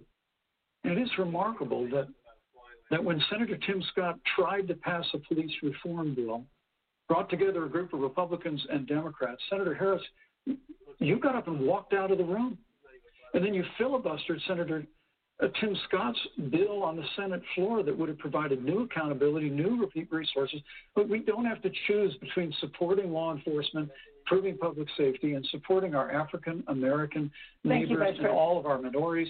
Under President Trump's leadership, we'll always stand with law enforcement, and we'll do what we've done from day one, and improve the lives of African Americans. Thank you, record unemployment, record investments in education, and the fight for school choice for all of our members. Thank you, Vice President. I'd like to respond. Senator Harris. I will not sit here and be lectured by the Vice President on what it means to enforce the laws of our country. I am the only one on this stage who has personally prosecuted everything from child sexual assault to homicide. I'm the only one on this stage who has prosecuted the big banks for taking advantage of America's homeowners. I'm the only one on this stage who prosecuted for-profit colleges for taking advantage of our veterans. And the reality of this is that we are talking about an election in 27 days, where last week the President of the United States took a debate stage in front of 70 million Americans and refused to condemn white supremacists. No. And not true. It wasn't like he didn't have a chance. He didn't do it, and then he doubled down. And then he said, when pressed, stand back, stand by. And this is a part of a pattern of Donald Trump's. He called Mexicans rapists and criminals. He instituted as his first act a Muslim ban. He, on the issue of Charlottesville, where people were peacefully protesting the need for racial justice, where a young woman was killed. And on the other side, there were neo-Nazis carrying tiki torches, shouting racial epithets, anti-Semitic slurs. And Donald Trump, when asked about it, said there were fine people on both sides. This is who we have as the President of the United States. And America, you deserve better. Joe Biden will be a president who brings our country together, Senator Harris, and recognizes the beauty in our diversity and the fact that we all have so much more in common than what separates us. Vice President, let me give you a minute to respond. Thank you, Susan. I appreciate that very much. You know, I think this is one of the things that makes people dislike the media so much in this country, Susan, is that you selectively edit, just like Senator Harris did, comments that President Trump and I and others on our side of the aisle make.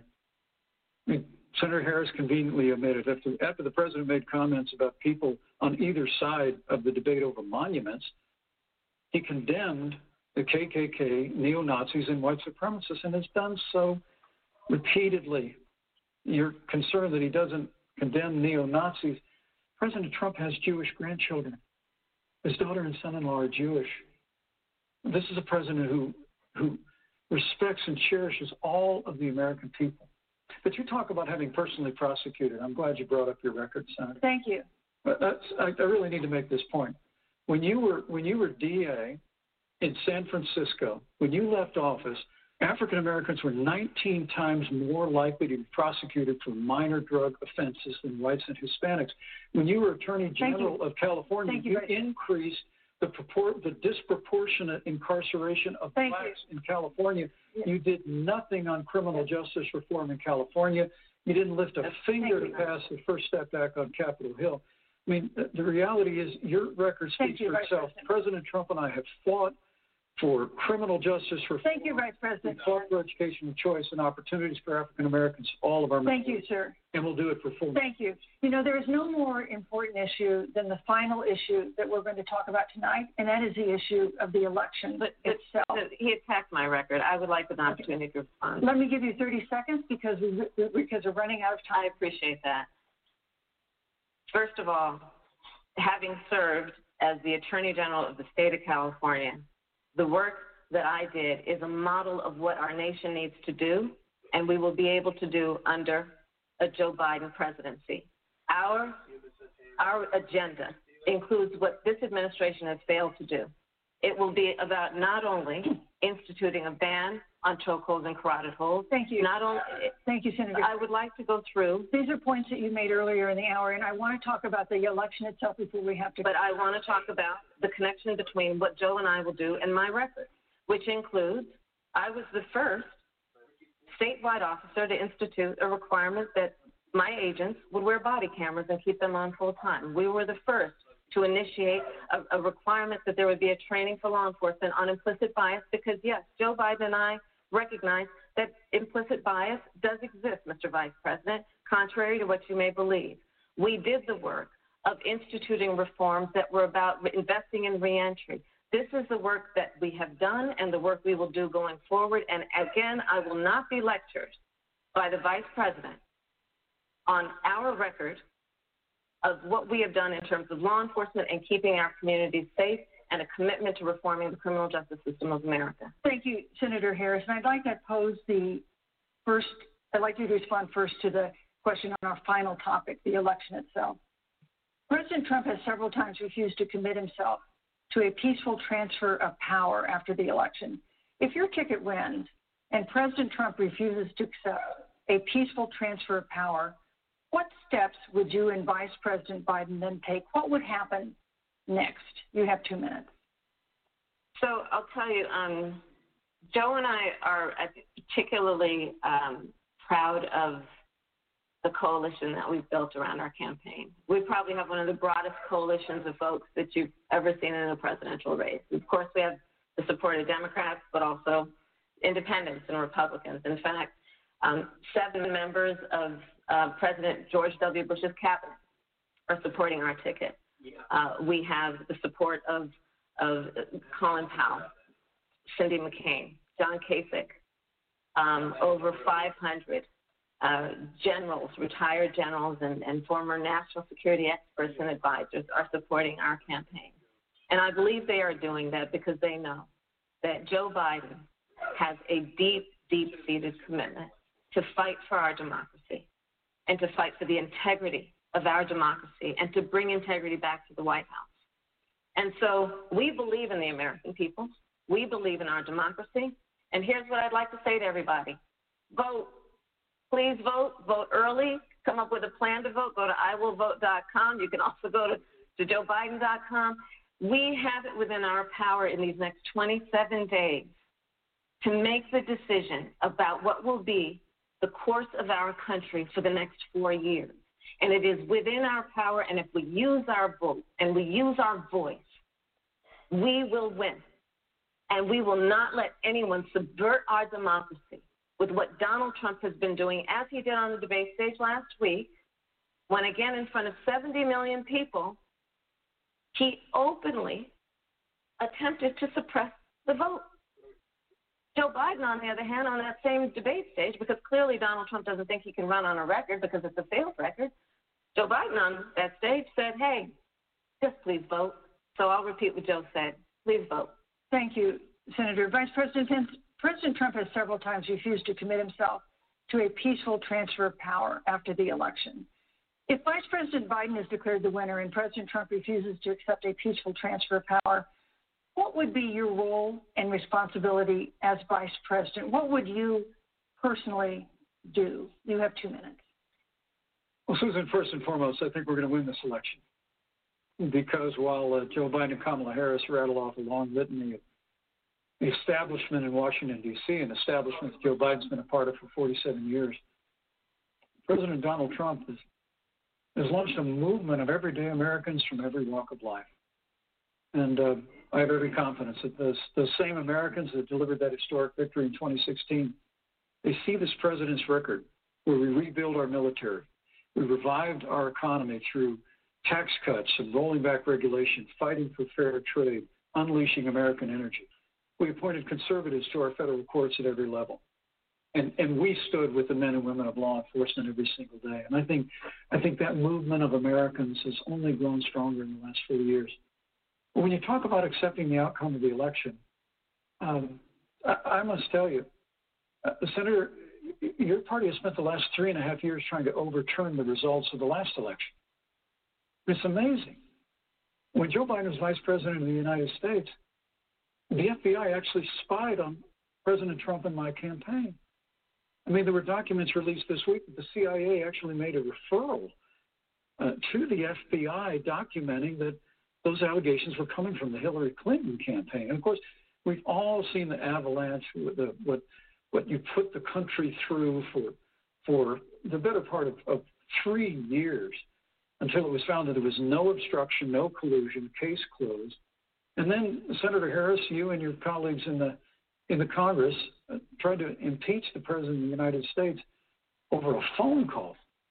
And now Hillary Clinton has actually said to Joe Biden that in her words, under no circumstances should he concede the election. So let me just say, I think we're going to win this election. President Trump and I are fighting every day in courthouses to prevent Joe Biden and Kamala Harris from changing the rules and creating this universal mail-in voting that will create a massive opportunity for voter fraud. And we have a free and fair election. We know we're going to have confidence in it. And I believe in all my heart that President Donald Trump is going to be reelected for 4 more years. You know, I've written all the questions that I've asked tonight, but for the final question of the debate, I'd like to read a question that someone else wrote. The Utah Debate Commission asked students in the state to write essays about what they would like to ask you. And I want to close tonight's debate with the question posed by Brecklin Brown. She's an 8th grader at Springville Junior High in Springville, Utah. And here's what she wrote, quote, "When I watch the news, all I see is arguing between Democrats and Republicans. When I watch the news, all I see is citizen fighting against citizen. When I watch the news, all I see are 2 candidates from opposing parties trying to tear each other down. If our leaders can't get along, how are the citizens supposed to get along?" And then she added, "Your examples could make all the difference to bring us together," end quote. So to each of you in turn, I'd like you to take 1 minute and respond to Brecklin. Vice President Pence, you have 1 minute. Brecklin, it's a wonderful question. And let me just commend you for taking an interest in public life. I started following the news when I was very young. And in America, we believe in a free and open exchange of debate. And we celebrate that. It's how we've created literally the freest and most prosperous nation in the history of the world. I would tell you that don't assume that what you're seeing on your local news networks is synonymous with the American people.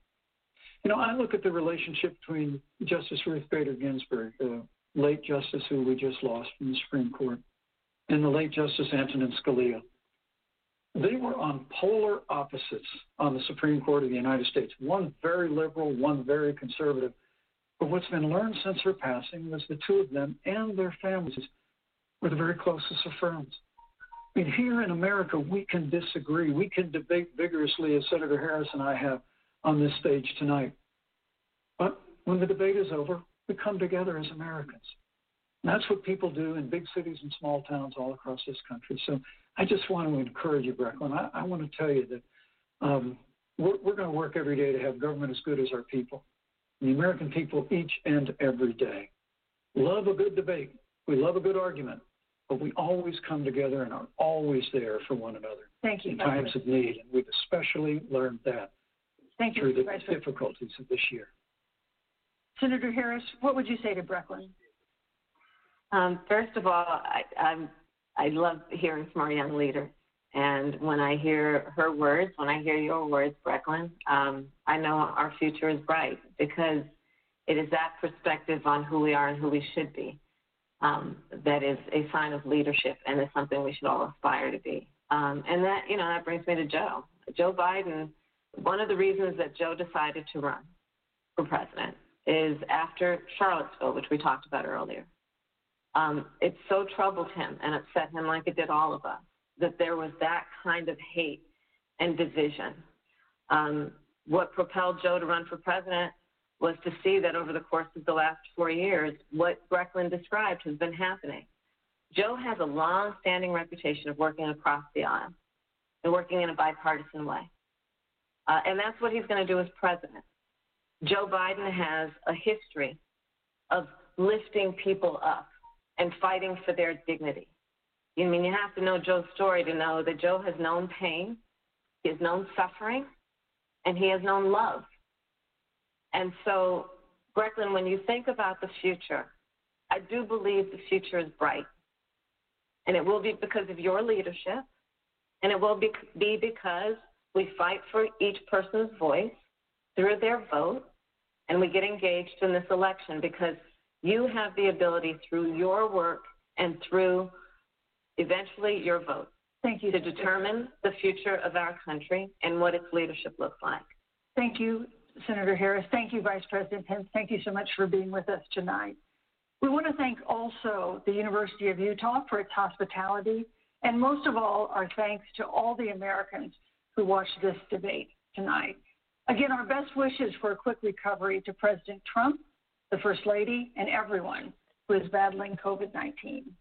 The second presidential debate is next week on October 15th, a town hall-style debate in Miami. We hope you'll join us then. Good evening.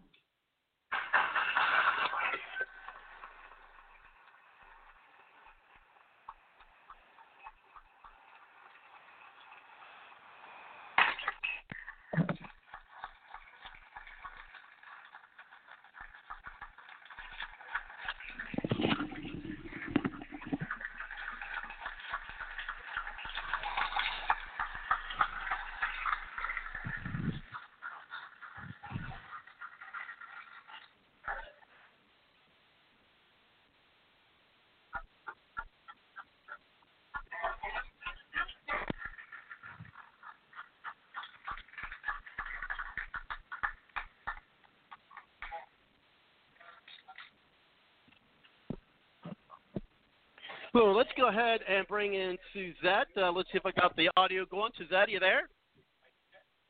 I'm here. Thank you. Okay, great. Well, that was a lot quieter debate than the last one. So let's go ahead and I'm going to gather my notes together, and let's get your overall comment about the debate tonight. I thought it was good. I thought it was great. I thought Vice President Pence did an awesome job, and he remained calm, civil, and yeah, he just kept nailing her. He did it calmly, so it stuck, and I enjoyed it very much. Yeah, it's definitely different. I mean, I do begrudgingly, I guess maybe. Give her more kudos than what Wallace did. I mean, I think Wallace did an absolutely horrid job of monitoring the debate. I think he did an awful job. She did much better. I did notice a few things that she did that seemed to favor Kamala. Yes. That's I guess because we're a lot of same-minded people, that's almost a given right there. We're to expect from these moderators. I thought that the questions were lacking in substance as to the issues that are important to the American people and hammering more of an agenda type questions. And yeah, but I agree with what he said. Thank you. And this is my, kind of my first time, at least for a while, to, do a debate, do a show kind of like this. I knew Kelly tried to chime in or call me about chiming in, but he, I guess people got, he's asking about three-way calling. He's probably going to have to reach out to you to do that. If he could do that, so I'll see if he could reach out to you, Suzette. Okay, I'll reach out. No, okay, cool. And then I'll keep your mic on though, and then unless it's better if I just turn yours off while you three-way call them. Sounds good. Okay, just send me a text when you're ready for me to bring it back in. And so, it looks like that. She did have, I think that one thing I did notice, and I think she tried to correct it, I'm talking about the moderator corrected this towards the end, was she was talking about, she kept saying without interruption. And she kept saying that, when she was introducing the question for Kamala Harris. And again, during the end, I didn't make a tally. Maybe I should have. But it is something that she did. Now, I do think that some of the snowball questions for Harris, than for Pence. I mean, I know some folks are going to say, well, that's because they really don't have a presidential record to go on. It's usually going to seem tougher to be, on the presidential candidates, because they're going to be talking more about them. A lot of elections are referendums on the president. And what their job is. So, I mean, I get that part. And so, but, just going down the debate, I mean, one of the things that we talked about in the beginning of the show, and, and I seen that it did permeate some, at least in the first question that she asked for, asked Kamala Harris. And, of course, we were talking about, about COVID, and I did write all the questions, but you watched the debate. So, of course, they're talking about of course, they give it the litany that all the numbers that we've already heard, we already heard all the numbers with all the deaths and things of that nature. One of the things they didn't talk about, and I wish Pence would have brought this up, but what they didn't talk about was the survival rate. What they didn't talk about was survival rate. Now, one of the things I'm surprised that Harris didn't bring up, but I think maybe that might be because it's a losing topic for them, is when they're talking about, which is like, oh, well, Trump, because the media was foaming at the mouth about Trump ripping off his mask. Remember that Cuomo made this big production of it, right? Chris Cuomo made this big production of it. And, about him, getting out of Walter Reed. And they really didn't say much about that, which I was kind of surprised, when she told that she didn't mock Trump for saying, not to be dominated by this. And I think they actually are finally realizing this after, 2 days of, of mocking Trump for saying it. They're probably thinking, oh, wait a minute. Maybe we are acting people, people are realizing that we want them to be afraid. We want them to be weak. And what Trump was doing was saying, look, don't be dominated. Don't feel dominated or be dominated by the COVID virus. That's all he was saying. But they want people to be afraid. At least during the election, they want people to be afraid. Because why? In the beginning, that and it's not just her. You see where you see where she was trying to put the fear in the people, what they're always been doing. And so I noticed that, of course, and they're talking about the vaccines. And I tell you what, I think Pence had a really good night. If you had to ask me, and I know this is going to sound biased, because, yes, I support Trump, Pence. Now, and I said, I don't know if I really said this, but I said it on the debate with Trump and Biden. Now, I even told people around me during that, I thought Biden won that debate. I don't know if I said that on the air, but that night I watched the debate, and upon further reflection, I thought, maybe he didn't. But on the night of the debate, I would have announced Biden as the winner of that debate, just because Trump, seemed almost not out of control, but I think he could have stayed within the parameters a lot better than what he did. Okay, but this one with Pence, I think Pence clearly he stayed calm, and I think that he stayed past the time, but not too long with passing the time. And I think he was using that as an equalizer, realizing that she really was giving Kamala Harris, more time than him. So I think he was equaling the playing field. And I think, I still think that the moderator was siding more towards Harris, but I think he made up for that in a positive way. I don't think he came across as being what some would say Trumpian, or whatever, or overbearing, or some call him, a clown. Or whatever. I don't think that came across with Pence. But if you look at her, I mean, if you watch the debates again, look at her facial. And again, they want to talk about Trump, and it's not quite, apples to apples. Just look at her facial expressions, and there is twice where she.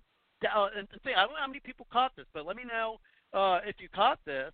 Is that okay? And so let me go ahead and I'm going to open up your mic, Suzette. But I don't know if people caught this, but I certainly did. Is there were two instances where, and are you on your line, Kelly? Are you on the line, Suzette? I'm here. Okay, great. And I mean Suzette is too. Now there were two instances where, as people look back on it, is where she insulted the intelligence of the American people. There were two instances where she insulted the intelligence of the American people. One was we had that too. It was like a scowl on her face. A couple other times too. Well, which just like the first one, the first where she did it was, and this is a little bit later on debate, but what she said by explaining what debt is, and she goes, and she looks into the camera, talking to the American people, and she said, when she talked about Trump and owing money or such, she's like, and debt is when you owe other people money. As if the American people didn't know that. Right. Yeah, we know what debt is. Let's be honest. Most people in America, including myself, we're in debt. We're in some type of debt, whether it's student loans, whether it's a mortgage. Guess what, Kamala Harris? We know what debt is. And for you to say, oh, Trump's in debt, we're like, yeah, okay. Okay, here's the thing. So is the government of the United States of America is in debt. So by saying, oh, Trump's in debt, who cares? So is America. So almost every American citizen is in debt, or the vast majority of all of us. But for her to be like, you know what debt is, right? That debt is when you owe people money. And then the second time that she insulted the American people, again, looking to them, and where was that where she insulted us again? Where, let's see. I'm looking through my notes. When she's like, and what she was talking about, the lies, which I think Pence did. I wish he would address it directly, but the lies, but he did talk about the media and why so many people don't trust the media is when there are lies about those bounties, right? About, the Russians put bounties on American soldiers' heads. And then she looks to the camera and she goes, you know what a bounty is, don't you? And then goes to define or describe a bounty. Like, yeah, we American people, we've been so dumbed down by the public school system. At least this is where I think they want us to be, or perhaps this is where they think we are. Maybe this is what they really think about the American people, is that we're dumb. We don't know what a bounty is. We need Kamala Harris to tell us what a bounty is. We need Kamala Harris to tell us what debt is, because frankly, she don't think we're smart enough to know. She has to define for us what debt and what a bounty is. And I'm thinking, really? We know. I mean, I don't know. So that's twice. She talked down to the American people during this debate. And so let me go ahead and open up to you, Kelly. You watch debate. I don't know if you and your girlfriend that's been keeping you away from the show. Shame on her. but has been keeping away from the show. But did you get an opportunity to watch, in part or all the debate tonight? Well, my lady friend's a friend, and we were in South Dakota last week. But yeah, I watched the debate. Yeah, well, we hear you. We hear you, Kelly. Go ahead.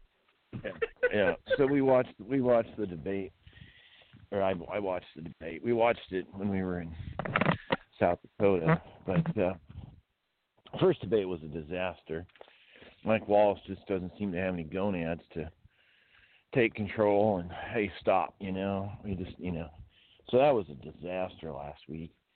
This one came off very peaceful, very nice. I would say Kamala Harris was a little more respectful regarding the time. Pence did continue on. I did both. I did like both. Well, because she gave her more time. Go ahead. Oh, well, that could be. But yeah, the host was obviously biased, but it was a lot more respectful. Oh yeah. Better, I think, a lot better demeanor. And Pence, I expected him to be, very polite and respectful. And but yeah, Kamala, that's just interesting. And that stupid question at the end, will Trump will he do the peaceful transition of power should he lose? You know what that is? That's just a spin question. Mm-hmm. That's Trump, you're going to lose, so are you going to be transferred? No, he's not going to lose. So Trump handled it, and Pence handled it pretty well also. Mm-hmm. Peaceful transition of power. Because all it was is a complete ploy, a complete game to, you're going to lose, so are you going to be peacefully No, come on, people. So she asked him, what will you do if he doesn't respect the peaceful transfer of power? What will you do? And it's like, what do you mean, what will you do? What kind of a question is that? Yeah, that was definitely a gotcha question. But the fact of the matter is Kamala Harris didn't answer. I'm sorry, go ahead, Susan. I was just saying, as far as what do they expect, what type of answer do they want? Oh, well, we're going to get the military to walk him out, or the police or whatever. I mean, what will you do? I don't know. But that's what the Democrat base. Well, that's what. Go ahead. That's what the Democrat base wants. I mean, they wanted them to say, "Oh, well, we'll get the military, we'll get the police, or we'll drag them out." I mean, that's what they wanted to say. But here's the thing: these Democrats know damn good and well if Trump were to lose, or if they're able to steal the election, which would be more likely if they have victories than stealing it somehow. That they know that there's not going to be an unpeaceful power. It's just they know that's not going to happen. So that's Jim Condit Jr. trying to call me while we're doing the show. I texted him earlier, but I was hoping to get him on. I don't know if he could do a three-way call with you, Kelly. Try to get the gang all here. That's why I tried to get the call out earlier. But it's the first time I've done this, or if it isn't, it's been a long time since I've done it. And most people are at with this earlier show, which I wish I could do earlier shows more. I think that'd be better for a lot of people, including myself. But So anyway, back to our question. That was definitely a gotcha moment where but again, Kamala Harris didn't answer it either, and going back through that is we're talking about vaccines, right? And which you talk about how I was waiting that she didn't do it, but Harris didn't say anything about mandatory vaccines, which was kind of a surprise. But one of the things I noticed that she mentioned, which the moderator, she talked about Trump having COVID, right? But one thing, but of course, but people don't, at least on the left, that there's anything wrong with Biden. What I noticed is that she didn't mention anything about the speculation about Biden having any kind of cognitive difficulties. The moderator didn't even mention it. When they were talking about the health, of the president, she mentioned Donald Trump and his COVID, but she had no mention about the speculation about him, about his possible, mental decline or his mental difficulties at least. Well, she put it in a different way as far as the American people should know about their medical history. You know, she did, but she didn't mention it by name. Right. You're right about that. And it seemed like anytime Pence started to actually dig into Kamala Harris's record or history, that the moderator kept wanting to cut him off when he finally started to dig in to some truths.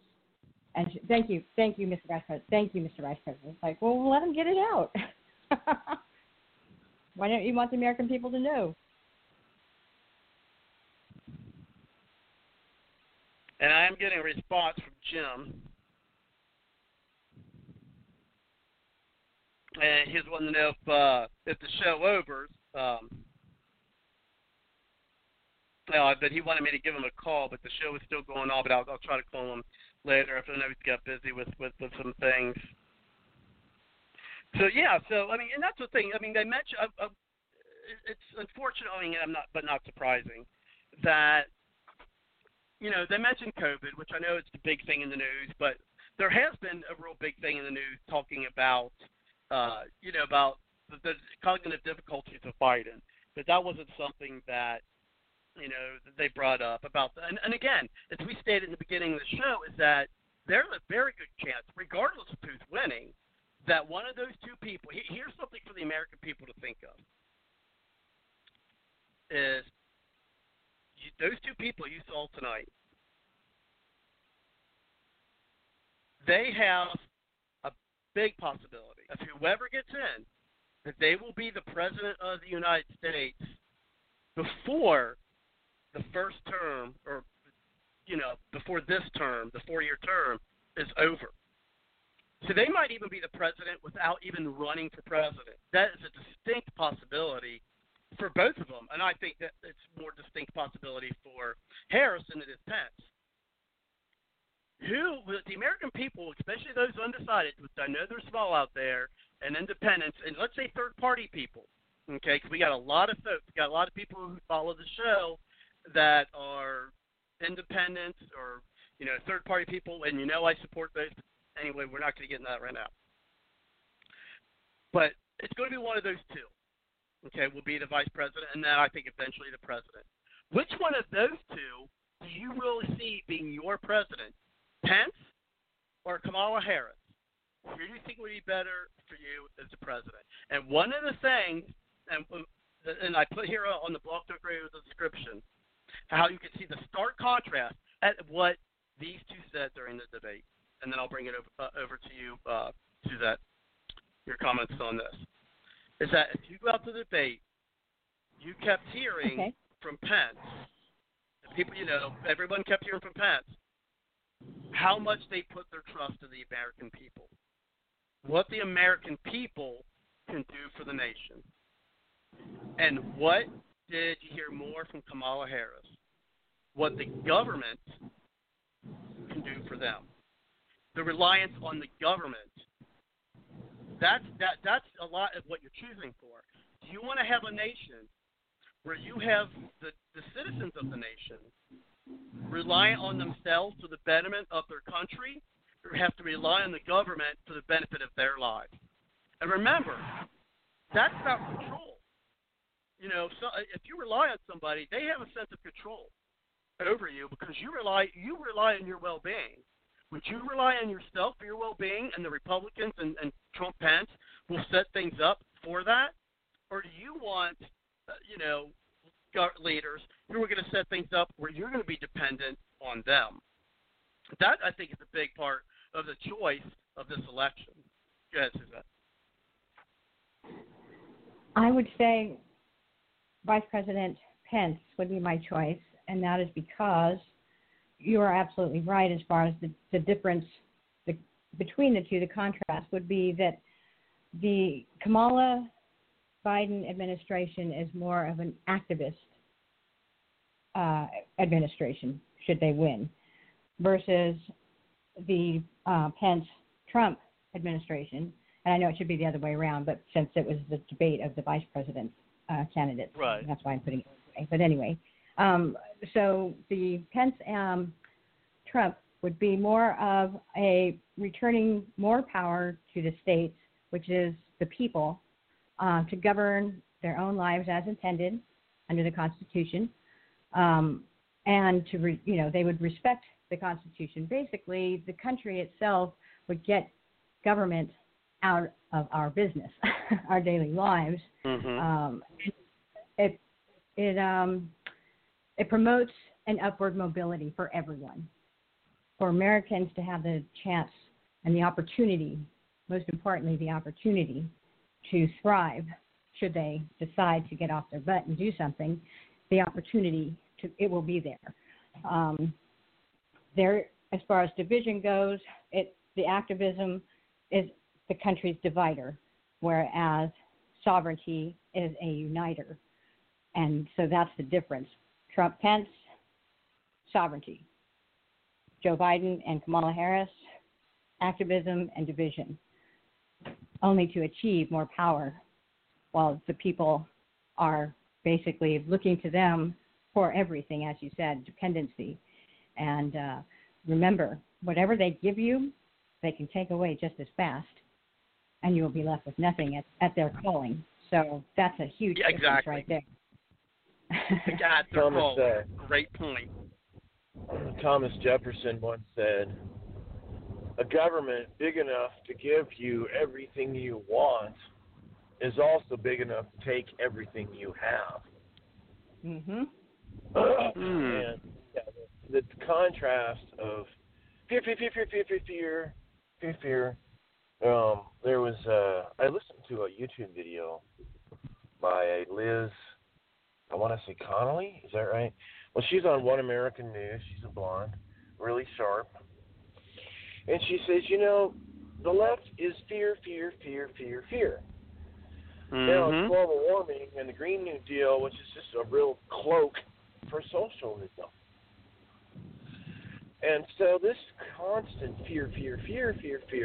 Kamala Harris' husband walks up on stage wearing the mask. Let's bring fear into America. Come on, I'm so tired of it. I mean, what has fear accomplished? Gee, if I really become afraid, I won't get out of bed and I won't get work done. I'm going to have a contractor yelling at me tomorrow because he needs some grade stakes set for his construction project. Fear. No, how about opportunity? How about you make your own way, and this project I'm charging $99 an hour, that's opportunity. I worked my butt off for that, to have the engineering skills and degree and all the tests I had to take, because I wanted an opportunity. Jeez. And you know what? I love how Pence said, you Democrats have spent the last 3.5 years trying to reverse an election.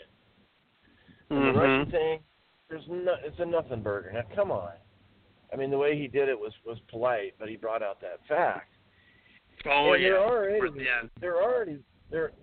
They have, to some degree, I don't know, 5, 10, 15%. They have crippled the Trump administration because of their, Russian collusion. He's not a legitimate president. Oh, yep. And they're setting it up again. They're setting this up again to do this. They are.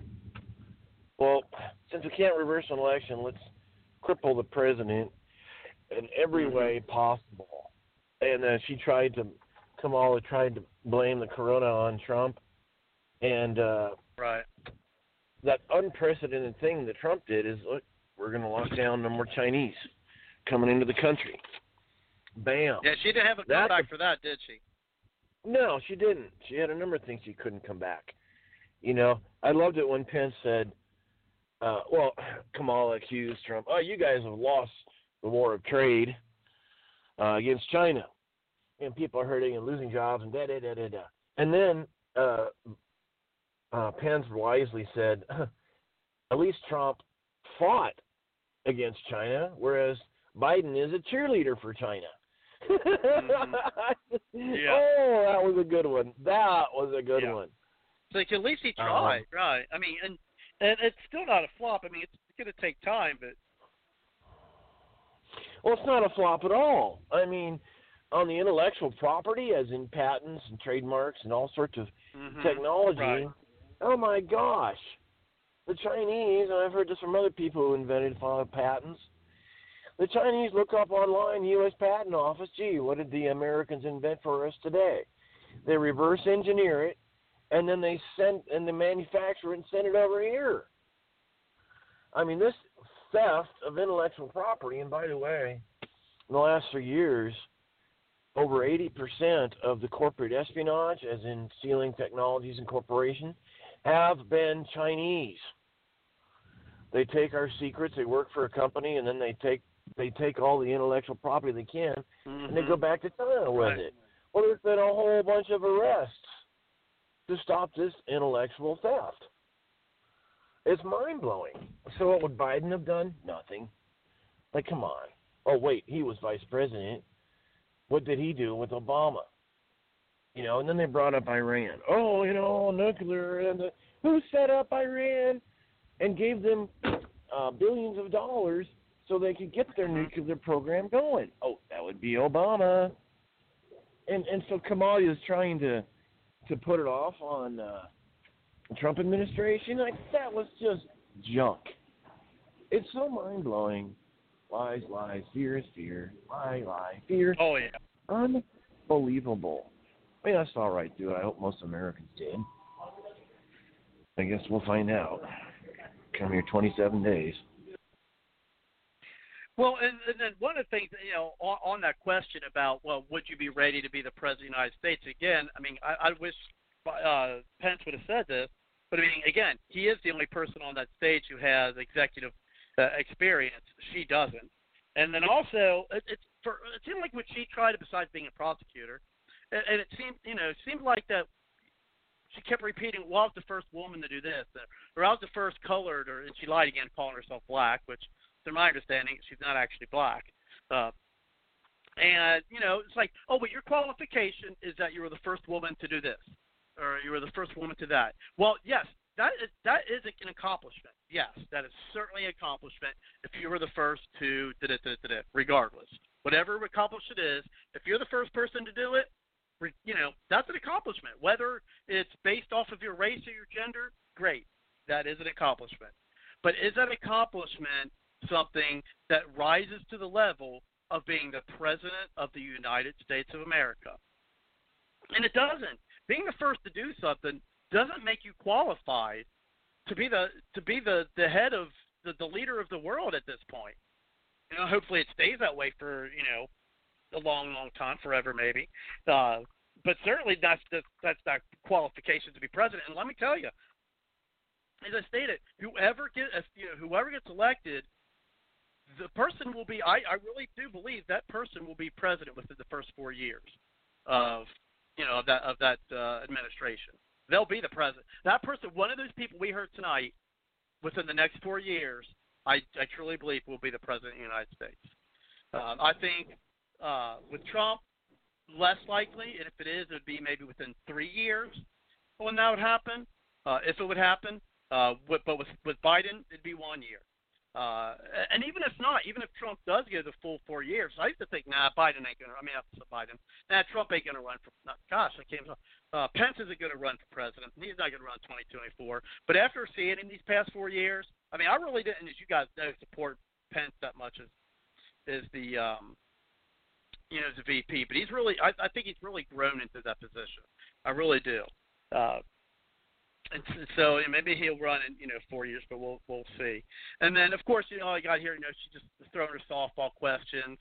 And just look over the question. I wish I would have wrote down the exact questions, but of course she was throwing some more more softball questions on that.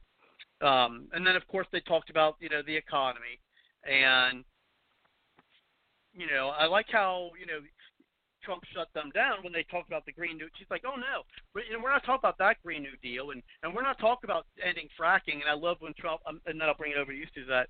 I love when Pence was like, look, basically he was like, don't take my word for it, find the videos. He's like, do research.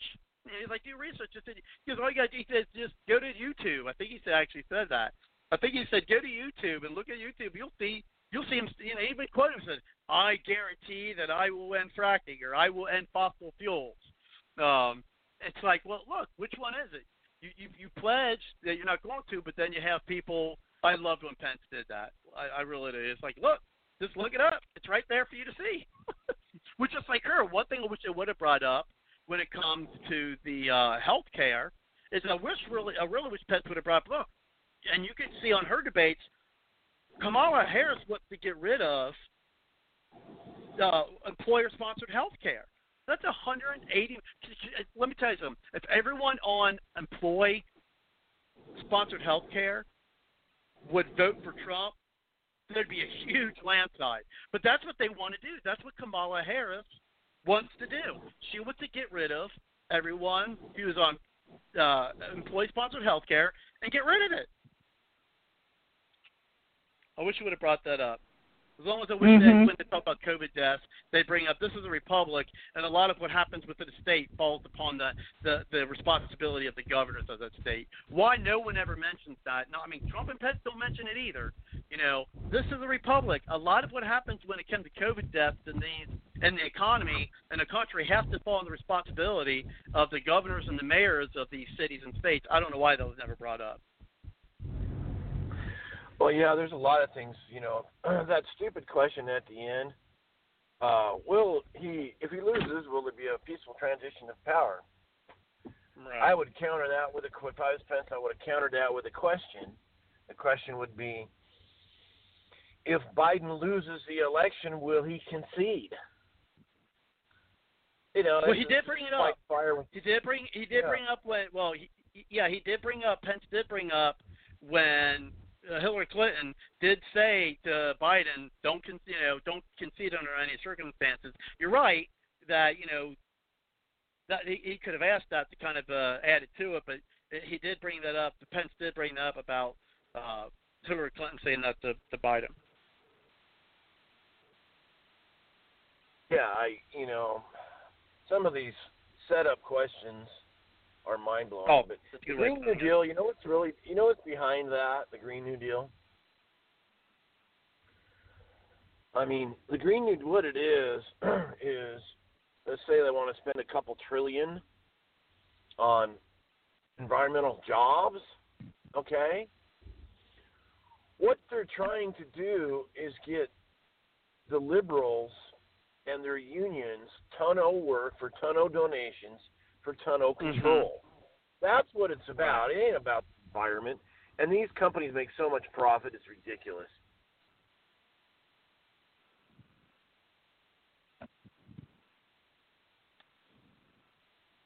I agree.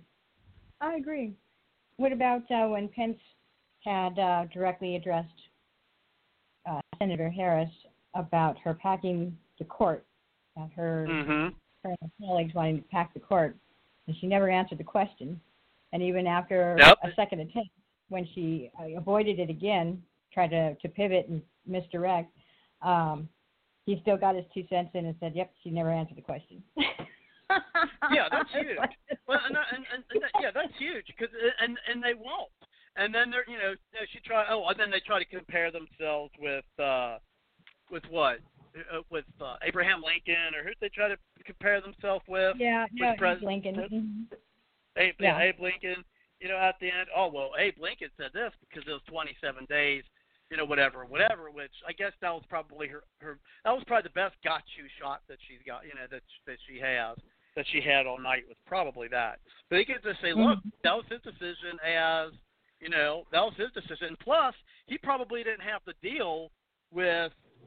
He would have been great. Like, well, you know what? I said he wasn't being threatened to stack the court.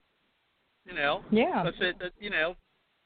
And also he was, and another. They didn't mention the Senate about trying to stack the Senate with adding on, Puerto Rico, which, through my understanding, Puerto Rico they think that Puerto Rico would give to Democrats, and I'm kind of leaning towards maybe that would be the case. But that might not necessarily be 100% in the bag for them to add Puerto Rico on. D.C. certainly. I mean, if they were able somehow, which I don't think it's constitutional, add on D.C. as a state, then that's certainly 2 senators right there. And I think it's probable for Puerto Rico, but I don't know. I don't think it's a done deal. By any stretch of imagination for it to be that. And so, gosh, I'm looking at the time and I'm like, oh wow, it's only 11:11. But that's actually means we only have about 17 minutes left of the show for tonight. As I said, I kind of like doing it early, but now I'm like, oh man. But so we definitely got some more points to go to. Let's see. I want to bring up. I'm trying to do things in order here. Well, of course, she definitely gave the moderator I think Harris more time to do rebuttals than she did Pence. That's why when Pence kind of went long, I really didn't mind as much because I think that she gave more time to them. To Harris, I think the moderator. She finally would give Pence, but one time she's like, "Oh, I'll give you 15 seconds," and I'm like, "What?" You might even heard me on there say, "What? 15 seconds?" If you're listening to the show. But one of the things, let's bring it over to, because again, we only got about 13 minutes, less than that, about 11 before I have to close things out already. But of course, one of the big things I talked a little bit about, but not a lot, was foreign policy.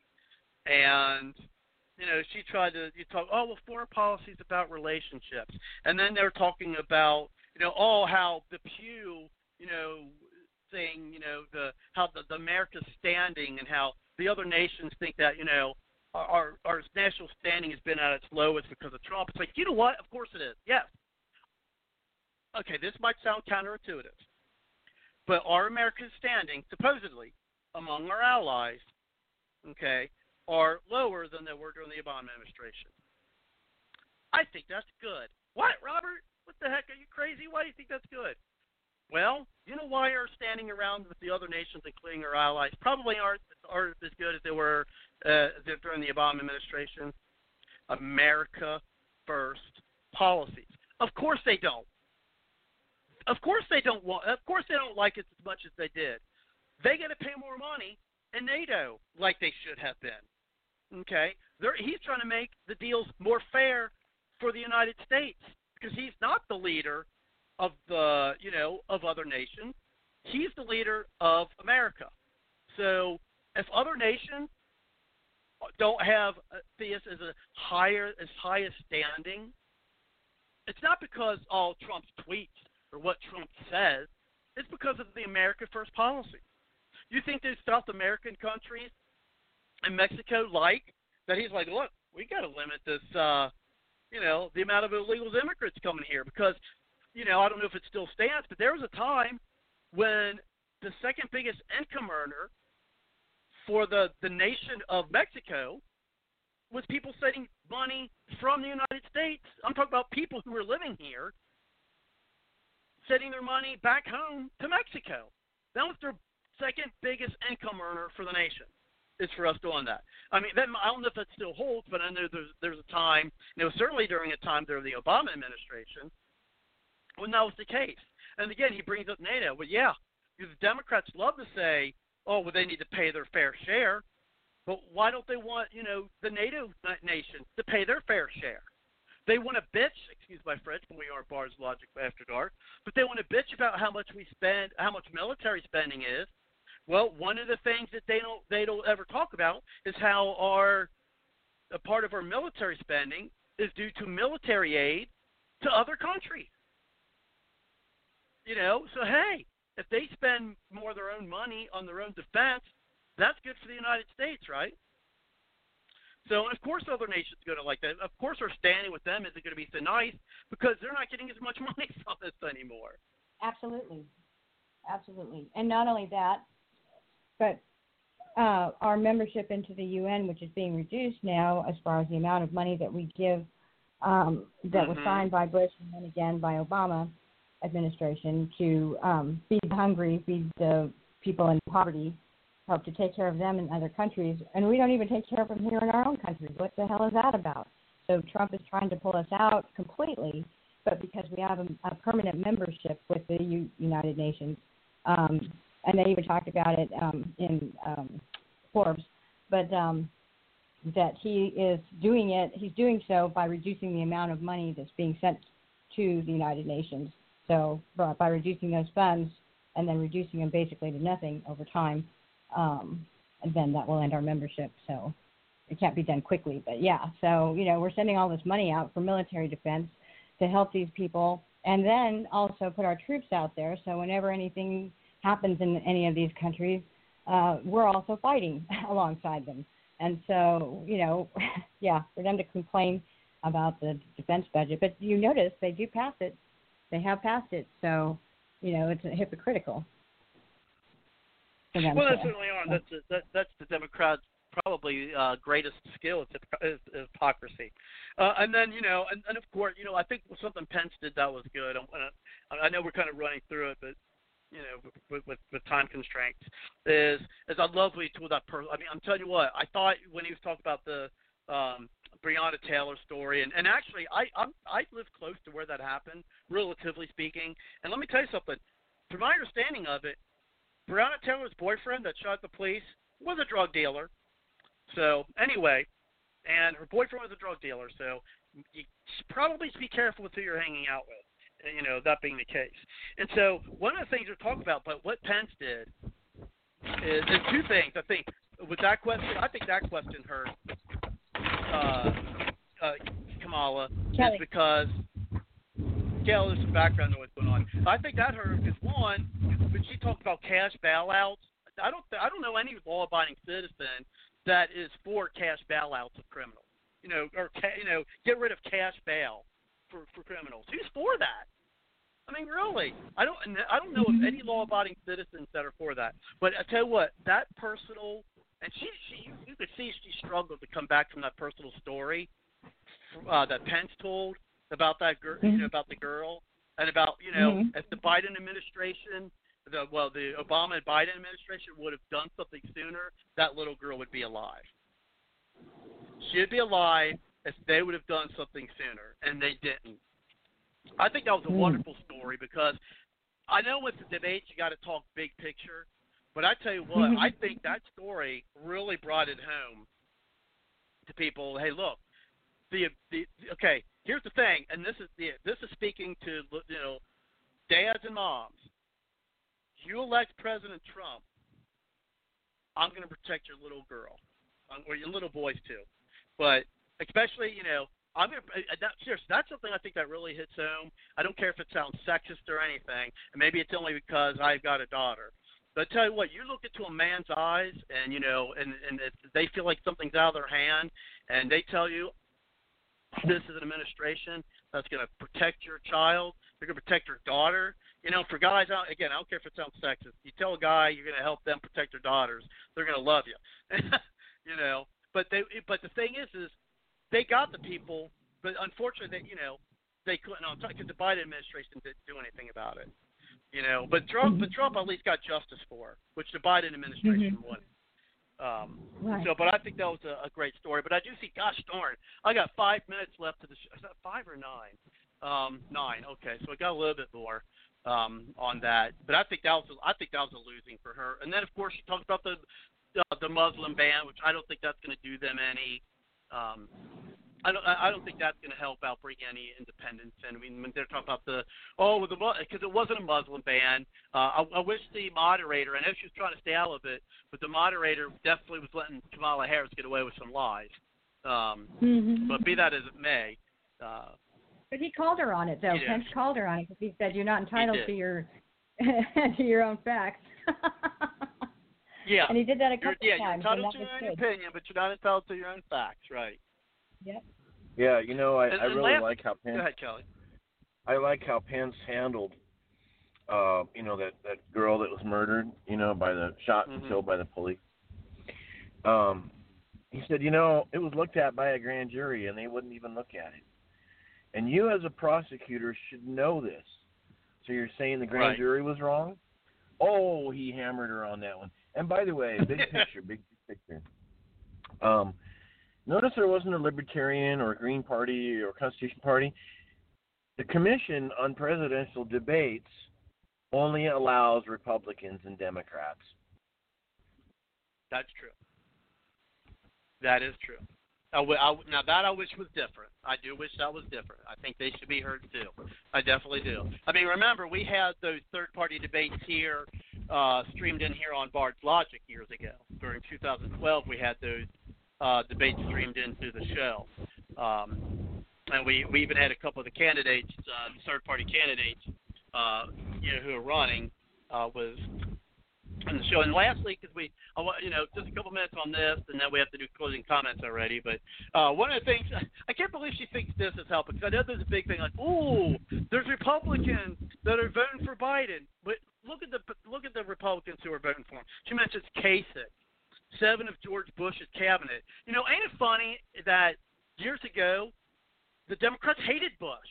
They hated anything to do with Bush. But now they're happy that 7 of Bush's cabinet members are voting for Biden. Well, wait a minute. I thought you hated Bush. I thought Bush was like because I remember they touted he was like Hitler. So I thought you guys hated Bush. Wait a minute. And then Kasich, who cares?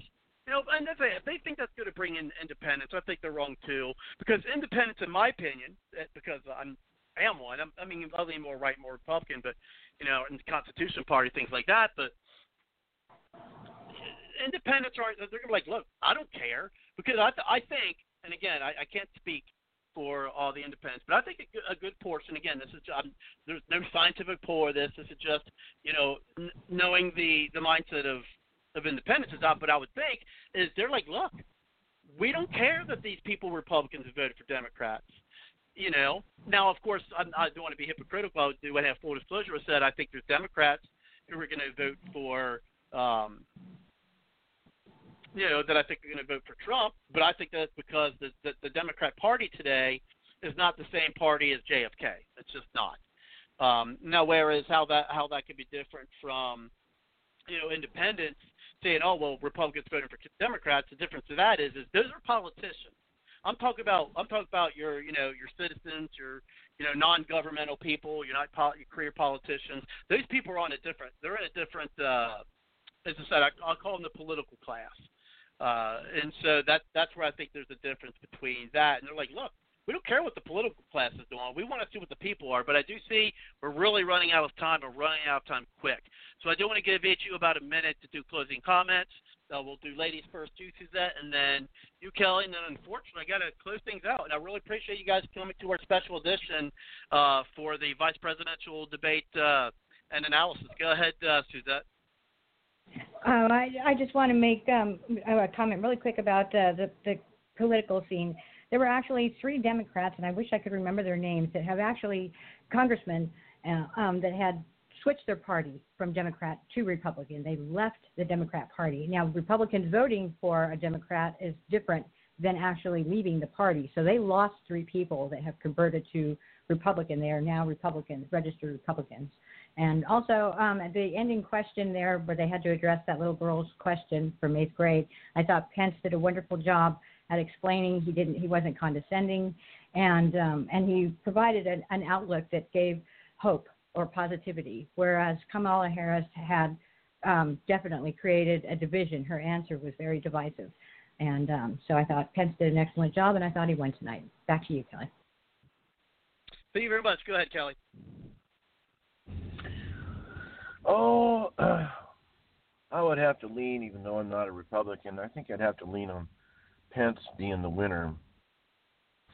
Just simply because Kamala Harris was just lying. You could just see that.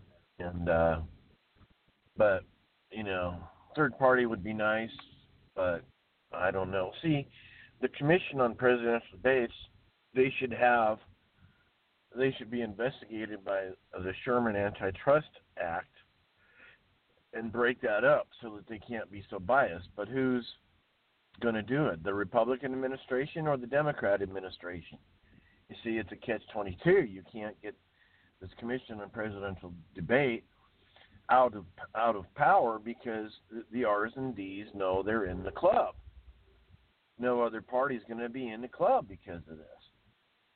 It's just mind-blowing. And I had this thought recently, when America becomes very prosperous economically, socialism seems attractive.